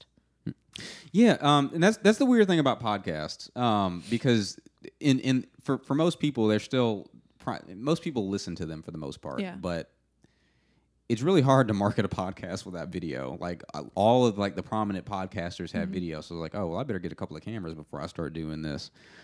But yeah, like just as many people are watching them as there are listening to them. Yeah. Obviously, if you're driving, you can't watch a podcast, but you know, going back to your boy Joe Rogan again, there's a reason that he records his, because it just adds another dimension of it that's not there when you're listening to them. So what exactly are your qualms with Joe Rogan? And there are a lot to be had. I'm just very curious about what yours are. Okay, I think like my first one was, to start off, you know, I thought he was like kind of harmless in his podcast. And when he started having Jordan Peterson on, I was like, buddy, no. Like, I could deal with you as being like the meathead that you are, but then you have someone who has this really weird rhetoric around like gender and how people want to be like referred to and how people want to go about like addressing pronouns. This is really archaic and I don't know how I feel about this. Which it's like, it's really weird to me. It's like he'll have people on there like, you know, Jordan Peterson and like Ben Shapiro, who are some crazy right-wing fellas. But then he'll have like Bernie Sanders. And then he'll have like, you know, I like Duncan Trussell. I think he's just... Who is he? Duncan's like a weird comedian that's really into like psychedelic humor. Like he just likes to talk about how he trips all the time. And like Duncan is like, he's pretty close with Joe. And so I'm like, okay, so you have these guys who have some sense about how the system is flawed, but yet you're also going to use your platform to promote these guys who we already know are a problem. So yeah, that's my problem with Joe. Yeah, I think that's his strength and weakness is his genuine curiosity About people, yeah. And all, you know, clearly I'm on the opposite side of the spectrum as Jordan Peterson and Ben Shapiro, but, you know, they're interesting personalities. Jordan Peterson more so than Ben Shapiro. Yeah. Ben Shapiro is just kind of a weird fucking complainy, very much old school neoconservative that would like gladly have us invade Iran tomorrow. Yeah. Which even among like your average like kind of alt-right bro like online who's maybe into Jordan Peterson, like they're not into that fucking interventionist shit. No. But he seems to, and you know, maybe this is, you know, the psychedelics kicking in or whatnot. It seems like he holds all ideas with like equal pairing with one another, and he doesn't seem to have a verifiable political ideology. Yeah, no. But yet he was endorsing Bernie Sanders. That's kind of the thing. I mean, that indicates the appeal of Bernie Sanders in my mind, which I know obviously it didn't work out, but I don't know if he's primarily swayed by the level of people's persuasion or if Bernie Sanders and his vision for America just really spoke to him. How do you think Joe Rogan voted this year? Well, last I heard, he was really uncomfortable with Joe Biden. He says, I feel like I might vote for Trump. I could see Joe Rogan voting for Trump because... You think so? This is the weird thing about Joe. Like, Would you keep watching his podcast or listening to his podcast if you found out that he voted for Trump? I only listen to it when there's somebody that I care about that's on it. Okay. I can't necessarily say that I'm a fan of him as a dude. Yeah. I don't hate him, and I'm not necessarily ready to make the jump to say that he's a bad actor. Yeah. This is what I would say, and I would say that this is true for a lot of people who kind of dabble in that intellectual dark web shit. Yeah. They don't know what they're fucking with a lot of the No, time. they don't. Because, like, they've all been on his podcast at some point. Jordan Peterson is the most famous one, but like back when the intellectual dark web was like a thing. Well, he's had like Snowden on his podcast. Who also has an odd political slant. I think Yeah. that he's just kind of like a traditional libertarian, and your Yes. traditional libertarians are all socially liberal, but economically conservative, yes, which yeah. is a weird flex. I just think libertarianism is literally It's wacky. the worst political ideology, like within the realms of what is acceptable, Yeah. obviously. Yeah. Because they're like, oh well, I'm socially liberal, economically conservative, but like those are the first dudes. It'll be like, if there's a riot, well, the police need to shut that down. Yeah. That's authoritarianism, bitch. Yeah. That's not libertarianism. No, and not at all. Dude, I hate libertarians so much. Yeah. I hate the ideology anyway, Yeah. because they kind of don't really stand for anything. They're like, I want to be able to do what And I they want. to smoke weed. They Yeah. want to be able to do psychedelics and smoke weed. I want to do drugs be and not left pay alone. taxes. Yes. Yeah, that's what they want. It's like that. That's not a political position, man. No. Um, That's a lifestyle choice. I don't think I would. You know, if he had someone on that I cared about, I'd still watch it. Like it. Canceling people doesn't make problems go away. No. Now, I'm making it when it comes to somebody like Bill Cosby or R. Kelly. Yes. That's a different thing. Yes. I'm okay canceling people who do like Weinstein level shit. Yes. But most people say stuff. Most people say stuff or talk to people and then they get canceled. You know, like Yeah. most people are not pedophiles or breaking the law. Yeah, I think cancel culture is a weak cop out sometimes, where it's just like, I don't agree with this thing, so I'm going to completely cancel it and not have a constructive conversation about Right. how we can like actually have some common ground. Yeah, cancel culture is weird, especially when it comes to social media. With Joe Rogan, he always, because it's like with Jordan Peterson, Sam Harris, Brett Weinstein, not related to like the Harveys. Everyone, yes, Yeah. he's yeah, This is a different Weinstein. yeah, They all have this weird political ideology. They're all academics, and they all consider themselves to be liberals or classical but yet they liberals. want to denounce Marxism. Yeah, that's the problem. Is that their political ideology exists almost exclusively in the culture war and never gets at the economic reasons behind why people are losing their shit. Or they make these like vague statements that they're like, yeah, we understand that there's like a socioeconomic difference between like minority groups and, you know, the 1% basically. But they don't want to talk about concepts that would help fix that division. No, exactly. Yeah, no, right on the head. They don't offer solutions to shit. They No. only talk about what they don't like. They only talk about what they don't like. Even with the Marxism thing, and they all complain about it to some degree, but Jordan Peterson is the big one that complains Yeah. about it. He's got a PhD. If you listen to Richard Wolff, who's like America's like preeminent Marxist scholar, Yes. most even Ivy League And they won't economics, debate each other. yeah, Because I think Jordan's scared. he doesn't understand Marxism. He doesn't. Because even Jordan Peterson, who's been in academia as long as he has, he's probably only read the Communist Manifesto, And that's it. and he understands Marxism in the context of the pronouns and stuff. It's like that's not even really Marxism. No. It's not like No. most of the people who denounce Marxism don't even know what it is. Yeah. Yeah.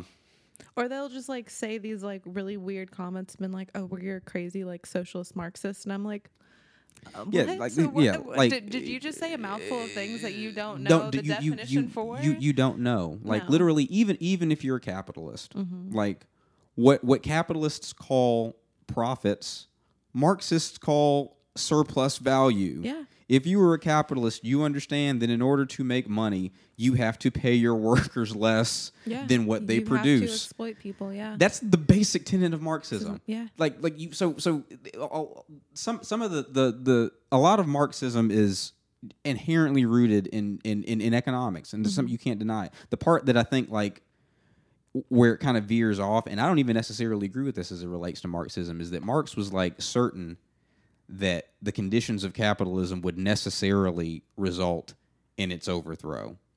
And I don't see that happening. Exactly. Yeah. I think that is probably my biggest qualm. Yeah. And a lot of Marxism is still relevant. A lot of it was very, very specific to factory workers, which obviously that's not the primary mode of production anymore. Go ahead. I just don't think that, well, in terms of where we are right now in society, I don't think Karl Marx would have been able to fathom where we are right now. Exactly. He wouldn't be able to process where like Jeff Bezos is sitting with Amazon. Right. So I think when it comes to that, yes, his terms and ideologies were probably a lot would be a lot different now. Yeah, he wouldn't expect people to just become billionaires and not redistribute their wealth in some way. Right. So John Maynard Keynes, I don't know if he's come up in your political science classes. Not yet. He's like probably like the second most influential like left wing economy. Like he's further to the right than Marx would be, obviously, but like in the realm of like people who aren't Marxists or socialists, he's probably like as far as left as you can go. Like his main thing is like it's okay for the government to run deficits for the public good. That's like his basic economic philosophy. But he said something to the effect of that production is the primary the primary function of an economy is to make stuff. Which in the United States, most of the wealthiest people here, they don't produce anything. They move numbers around all day. They speculate. Yeah. And the level of like financial trickery that we have now, I don't think Marx ever would have been able to see coming. No. And not only does that concentrate wealth at the top, it also just like puts a bunch of people like out of work with nothing to do other than drive for Lyft and Uber and Instacart. But that part, I don't necessarily. I mean, there's still like leftist solutions to that sort of thing. Like, and a lot of them could be very, very sinful. Like not sinful, simple. I mean, capitalism is inherently sinful. Yes, I mean, now I don't believe in the concept of sin because that's a primary. But I take your point. Yeah. Okay. I take your point. I take your point. I just like to do a little atheist flexing every now and again. I don't know. I feel like it's not like I could see myself being a Buddhist because I don't necessarily have a problem with religious tenets. I have a problem with belief in deities. And not believing in a deity is different than not believing in something that is bigger or stronger or has higher cognitive or psychological ability than we do. Yeah. But like most deities tend to be centered around the idea of creation. You have thoughts on this? This is just my personal it's belief okay. system. No, I personally, I don't know how I want to tackle this. I personally, I'm really cool with Buddhism. I think like the major tenets are fine. I'm more on like the universalist train, where I kind of think like, you know, at least the main three, you know, by main three, I mean like Christianity, Judaism, and Islam. I think that they come from a original source. And I think that all of this weird division that we have put within these religions, like socially, politically, and even going to war about it, I think that's like a crazy flex to me. Where I'm like, you guys all basically believe in the same concept of the same God, or, you know, Allah. This deity that you guys put so much value into. I think it's, the same. So this isn't an original thought, but this is really the thing that made it all fall apart for me. Okay. Well, the thing that made it all fall apart was that, like, if somebody had asked me, "Oh, you're a Christian. Why are you a Christian?" The only honest answer that I would have had was, well, because my parents were. Did you grew up in the church, right? Yeah, and I'm straight and cisgendered and male, so like there are only so many bad things that could have happened to me in church, and I can't say that it was a bad experience. Yeah. My relationship with we're Baptist. My relationship with the Baptist church was not one of of stress, or but It's obviously just like, I'm gonna eat good after Sunday service. yeah. And honestly, like my parents, like they're not, and most black church going families are not the kind of people that like view the United States' relationship with Israel as contingent upon the end times. Yeah. Like there was a very clear delineation between what was church and what was the But then world. there's also a really big difference between like Black Baptist church and like white conservative Baptist churches. Right. Oh, yeah, massive difference. Like, I mean, with my mom's side of the family, they're Baptist. Mm-hmm. And like, I mean, the only thing that they ever really like pressed me on was keeping my hair looking nice. And then they had a whole like weird thing when like I came out. And that was about it. But like there weren't any like really core things that we ever like really stressed about. Now my dad did raise us in the Pentecostal church for a while. See, now Pentecostals are a different deal. We were wild. Now, Well, not were these I'm white not- Pentecostals or black Yes. Pentecostals? What White. denomination? Like closer to like non-denomination. Like we still like very charismatic, like speaking in tongues, and like some of the elders would still wear like dresses and not cut their hair, but it wasn't like a whole thing that everybody else did. Yeah.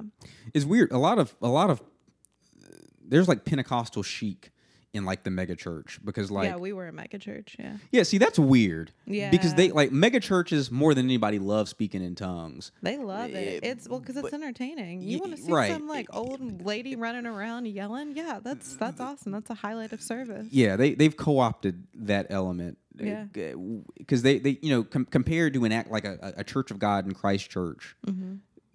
A mega church is a little bit more modern, but they like having all of the signifiers of like the old way. Yeah, It's and they weird. also like you might have like a sanctuary that you put like thousands and thousands of dollars of, like equipment into, so you can like live stream it on some platform. But then you're also gonna have some like 18-year-old boy come up on stage with like a ram's horn, and I'm like, what is happening right now? What is this? My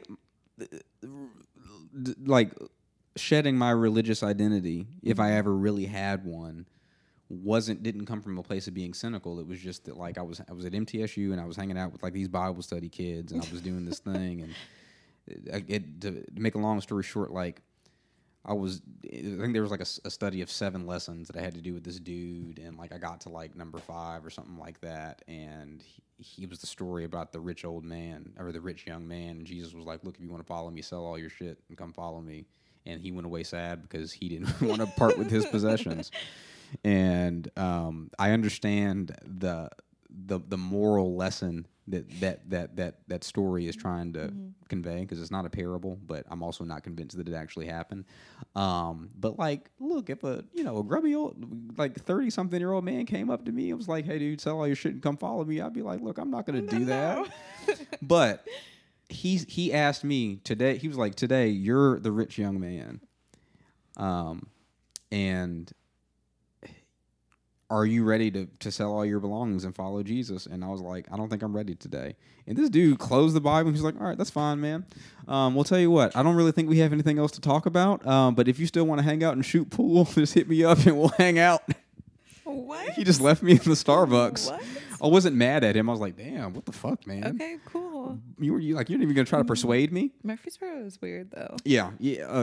And he's he's the least weird thing about Murfreesboro. Yeah. Believe me, like he's like on the surface level, like Were you there when they had that KKK rally? Yeah, I was there. I lived in Murfreesboro that year. No shit. I had no idea. I lived there with like an ex-partner of mine. Yeah. We got there late, and we all, I mean, it ended up not really being that big of a thing. Yeah. But everybody was scared shitless. Well, because they were like anticipating it to Right. be like a pretty big thing. Yeah. Yeah. But what ended up happening was, after that lesson, at some point I came to the realization that like, if somebody had come up to ask me and they're like, oh, I heard you were a Christian, why are you a Christian? The only honest answer they would have been was,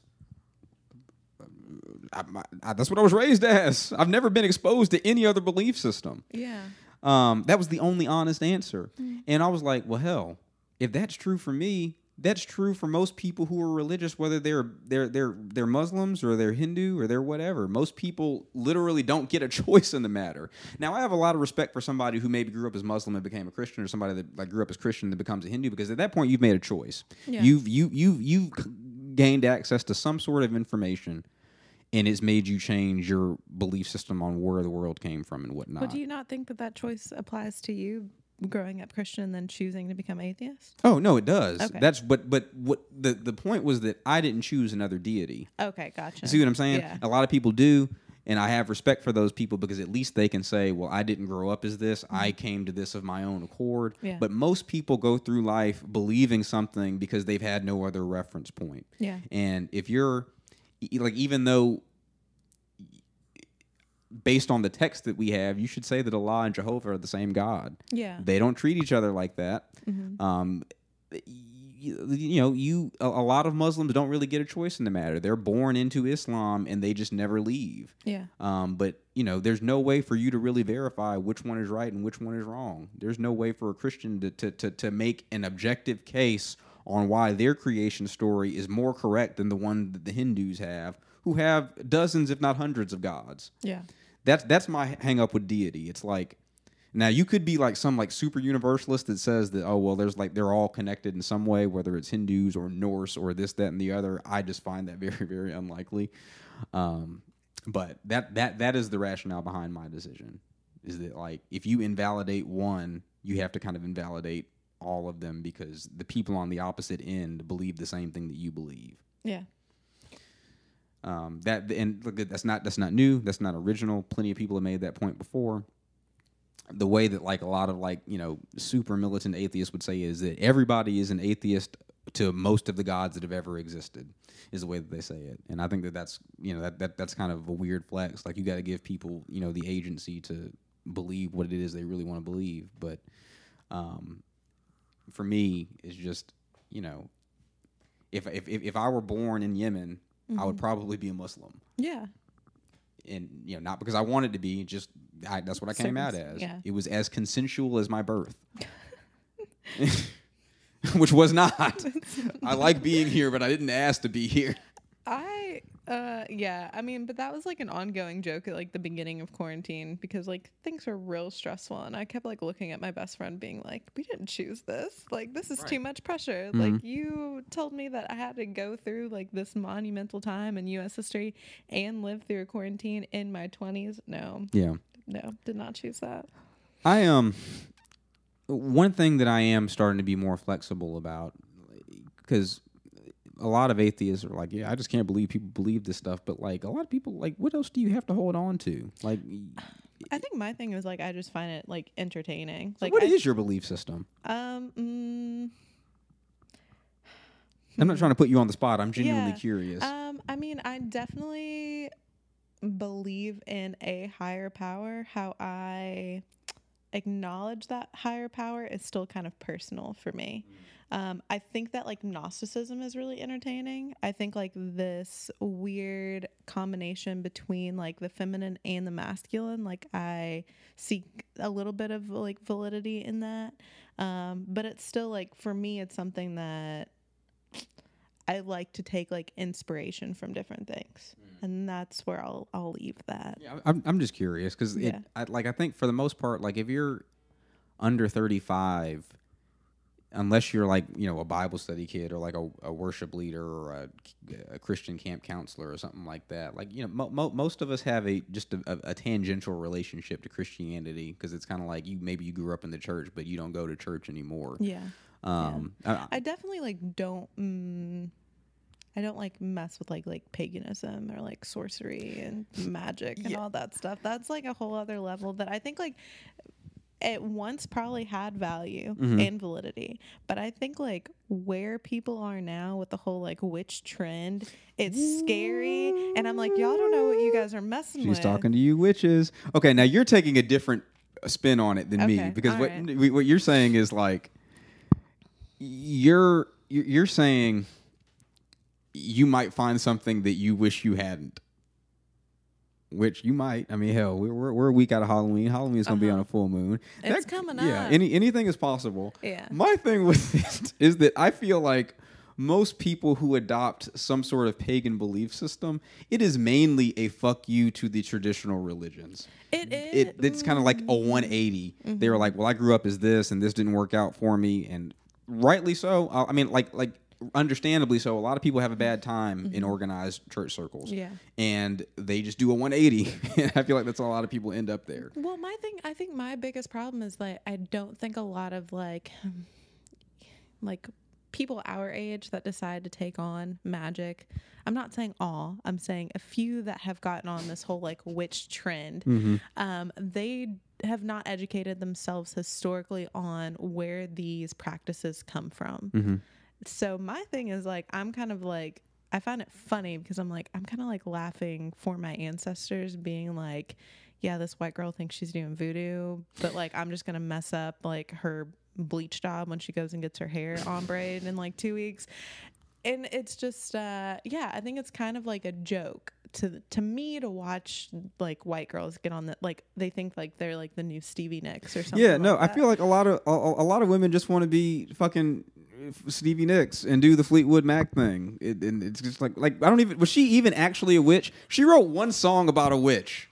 And then everybody said Stevie one Nicks witch is a Nick. song. No, I mean, or is a witch. Yeah, I just no. I mean, I think that Stevie Nicks was like a bisexual badass. Was she bisexual? I think that's like the consensus. I don't know a whole lot about her personal life. I know that there was a lot of like intermingling in Fleetwood Mac, but I haven't necessarily done a deep dive into her biography. Yeah. I mean, that's what I've been able to like find out. Yeah, I mean, she probably isn't like out, which I mean, kind of was like a whole thing with. For some reason, can we talk about that? Can we talk about like 80s music and why everybody was so like gender fluid?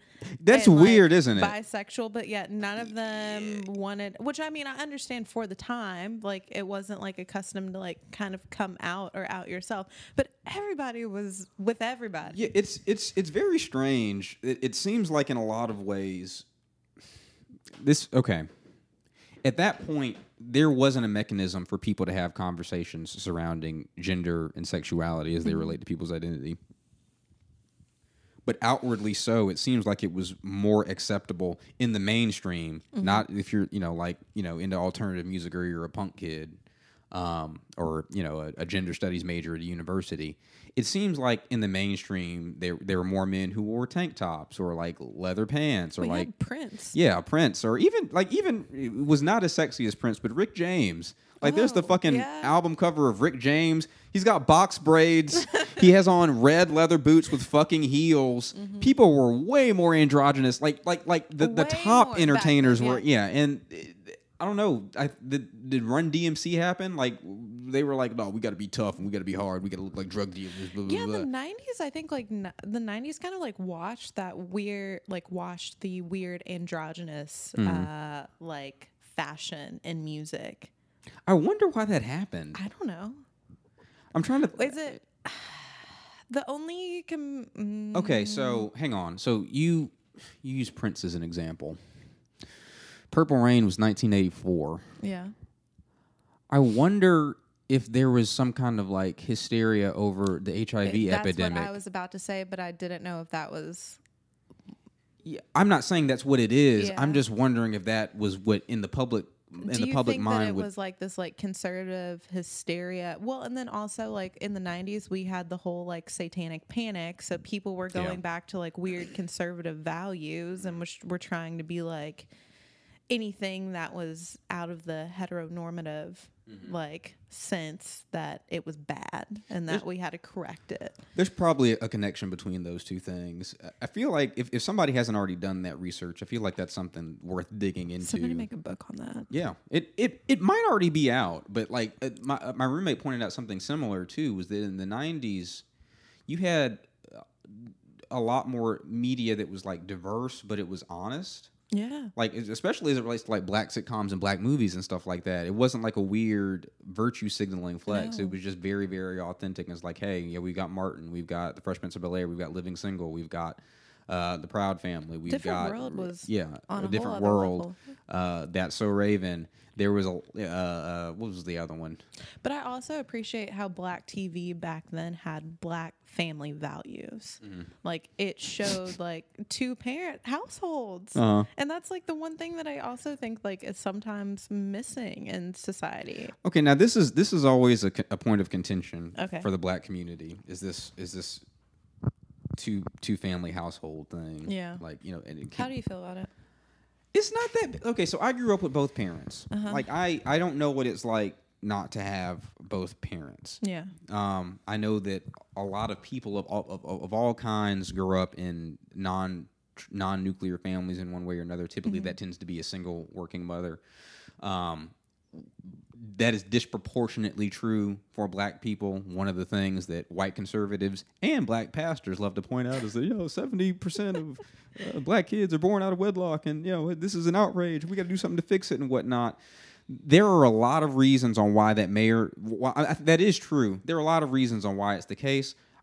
Let me start by saying the way that most people frame that issue is one that says, well, kids need a mommy and a daddy to be well-adjusted and this, that, and the other. The benefit of a two-parent household is resources and time and money. Yes, I don't care what the gender, the gender of either parents. Yes. But I'm saying to make sure that a kid has enough attention and affection, you have to have support. Exactly. That is the primary benefit of the nuclear family is that the parental duties are spread around. That's the main thing. It's not some weird inherent need for both masculine and feminine. No. As it relates to Black people in particular, because Black conservatives, quite frequently, they literally in their mind the primary issue with Black people today is that their dads aren't there, allegedly. Well, Kimberlin, we talk about the prison industrial complex, right, and why that is. Even before you get there, because what conservatives love to say is that when they passed the Civil Rights Act and the welfare bills in the 60s, that incentivized single parenthood is the narrative that they always tout. What they never say is that the late 60s, early 70s was also the first wave of deindustrialization, particularly in the upper Midwest and in the North, where obviously, just 30, 40, 50 years prior, a bunch of Black folks did the Great Migration thing. They left the South. They went to go work in northern factories. That was their economic base. It got shipped overseas. Well, it's harder to find a mate when you don't have a job or an income, and a lot of people sink into despair when they don't have work. I would argue that probably had more to do with the quote-unquote breakdown of the Black family than welfare did. Well, then when also people don't have a way to support themselves and they do fall into despair, then they're going to self-medicate. And nobody wants, I'm sorry to say it, nobody wants a self-medicating partner to raise a family with. Yeah, you're right. Because then not only is one person taking care of kids, they're then parenting their partner to make sure that they're not falling into a drunken stupor. Exactly. And then we get to the prison industrial complex, because you have people who fall into, they suffer from addiction, and then you obviously have to have distributors to sell the product to get addicted to, which they do because there are no other jobs to be had. And then you go to war with those people, and then you lock them up and give them these ridiculous sentences, and then now there are even fewer men to choose from. So literally, I would say that welfare was probably the least of the contributors. I don't know. I'm always wary of any kind of moral panic, because it always assumes that there's a way that the world is supposed to be at all times, and it's kind of like, and that makes it really boring. Yeah, that's true. Yeah. Hell, I don't know. So what does a political science program look like these days? A lot of history courses, a lot of sociology courses. Writing a lot of reflective pieces, which I don't even think that the professors teaching these classes, except for history, because history is just cool, I just have to have you read this book or read this article and you write an essay on it. But with sociology and political science, I think that the professors are just so overwhelmed, because I think that, it is definitely coming from a leftist viewpoint of what they're teaching, which I think is incredible, because it shows the need for reform and redesign in our system. But yeah, I think everybody is just really overwhelmed with just like schools and universities in general right now. Like my brother is going for his MFA right now, and he's just like, this is crazy. Like our school's going bankrupt, and our school's just like telling people they have to go home because COVID cases are too much, but then they're not reimbursing people for housing. Are you kidding me? They're stealing your money. They're stealing people's money right now. They said, oh, you got a $1,600 vacation this semester. That's crazy as hell. It's not really, but like, that's unfortunate. College is kind of at this weird point because, I don't know. It's just jumped the shark. It has. It's jumped the shark, but like, I've said this on this show before. So you often, if your parents have been to college, you take it for granted that that's just what people do. And it turns out that that is what most people do not do. Even in our, even in our age group. Yeah. About a third of people go to a 4-year university. Yeah. Most people either they start working straight out of high school, and then they go to a trade school, which I think we need to start pushing trade schools more. For sure. Because like you're gonna have a bunch of accountants who can't fix shit. What kind of society is that? But it's also this kind of thing to where everybody's trying to get through the door because they view it as the only way. Like that's how you establish a baseline, and like it's the bare minimum is to have a college degree, and then you get settled down with debt, and then there's still no jobs for you. My whole goal for myself. So I dropped out of college beginning of 2016. And my whole goal to go back was I'm not going to go back if I have to pay for it. So that's why I was like, I'm going to wait until I can milk my FAFSA for everything that it is, get a good scholarship. But that is my thing, is that I want to stay in school as long as the government will pay for me to go to school. Yeah. Because I think they owe it to me. Right. Yeah. I mean, they can pay for fighter jets. They can pay for people to go to school. Yeah. And I feel like, and that's really, like we don't have to do all this, dialectical materialism, all this like highbrow leftist rhetoric. Like literally the only case you need to be making to people is that like if just they're educate yourself. Educate yourself. But the persuasive thing to do would be to say that if there is money for an armored personnel carrier in Kenosha or Minnesota or Ferguson, then there's money for kids to have adequate educational resources or for you to have health care. They just don't want to spend that money on those things to make your life better. No. Yeah. They don't, and they also don't care about just regular working class individuals. Yeah. Well, this turned out to be a lot different than I thought it was going to be, but that's cool. Like, I don't know. What were you expecting? I don't know. I kind of wanted to, I feel like there's with the social dilemma, I feel like honestly there's a whole lot less to say than I think we would have liked there to be. Yeah. Like, it's one of those things, and I think you were making this point earlier. They lay out the problems.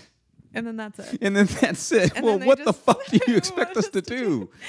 And maybe that's why I was like, okay, I'm kind of getting bored talking about it, because it's like information that I'm already aware of. So it's just like, yeah, we know that these companies are kind of messed up. I think for a lot of people that just have a very, very passive relationship with social media, yes. It was a lot of stuff they hadn't thought about before. Yeah. But if to some degree, if you've actively tried to understand how those platforms work for your own benefit, was like, well, bitch, I already knew that. I tried to do that. Why did I want to do this?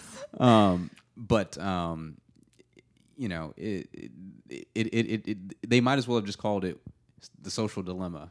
We're fucked is what they would have called it. My recommendation is, if you are not aware of social media, to watch it. But if you already have some kind of informed view on how social media has affected our lives, then I think you're okay. Yeah. You're fine. If you voted already? Yes, you voted I already in Kentucky. voted. You told me. Well, it was great. This will be out before Election Day, so if you haven't voted yet, make sure you go vote. Please vote. Yeah, please vote. You Donald Trump is we are nipping at his heels. Yeah. And I don't like Joe Biden, but I don't like him either. But my thing is, if I find out people don't vote, I'm gonna have a really hard time connecting with you when we go into 2021. Ooh. Yeah. Well, there it is. Cut you off. Thank you for coming on the show. Thank you for having me. This Absolutely. is so much fun. I'll definitely have you back. Maybe you, me, and Steven will do an episode together or something like that. I would love that. I want to talk about housing. Please. It'll be a fun time. Can we talk about real estate? You actually understand political science. I have just a layman's understanding of it, and That's I have okay. my opinions. But yeah, it'll be good. Cool. So, all right, guys, have a good day. All right.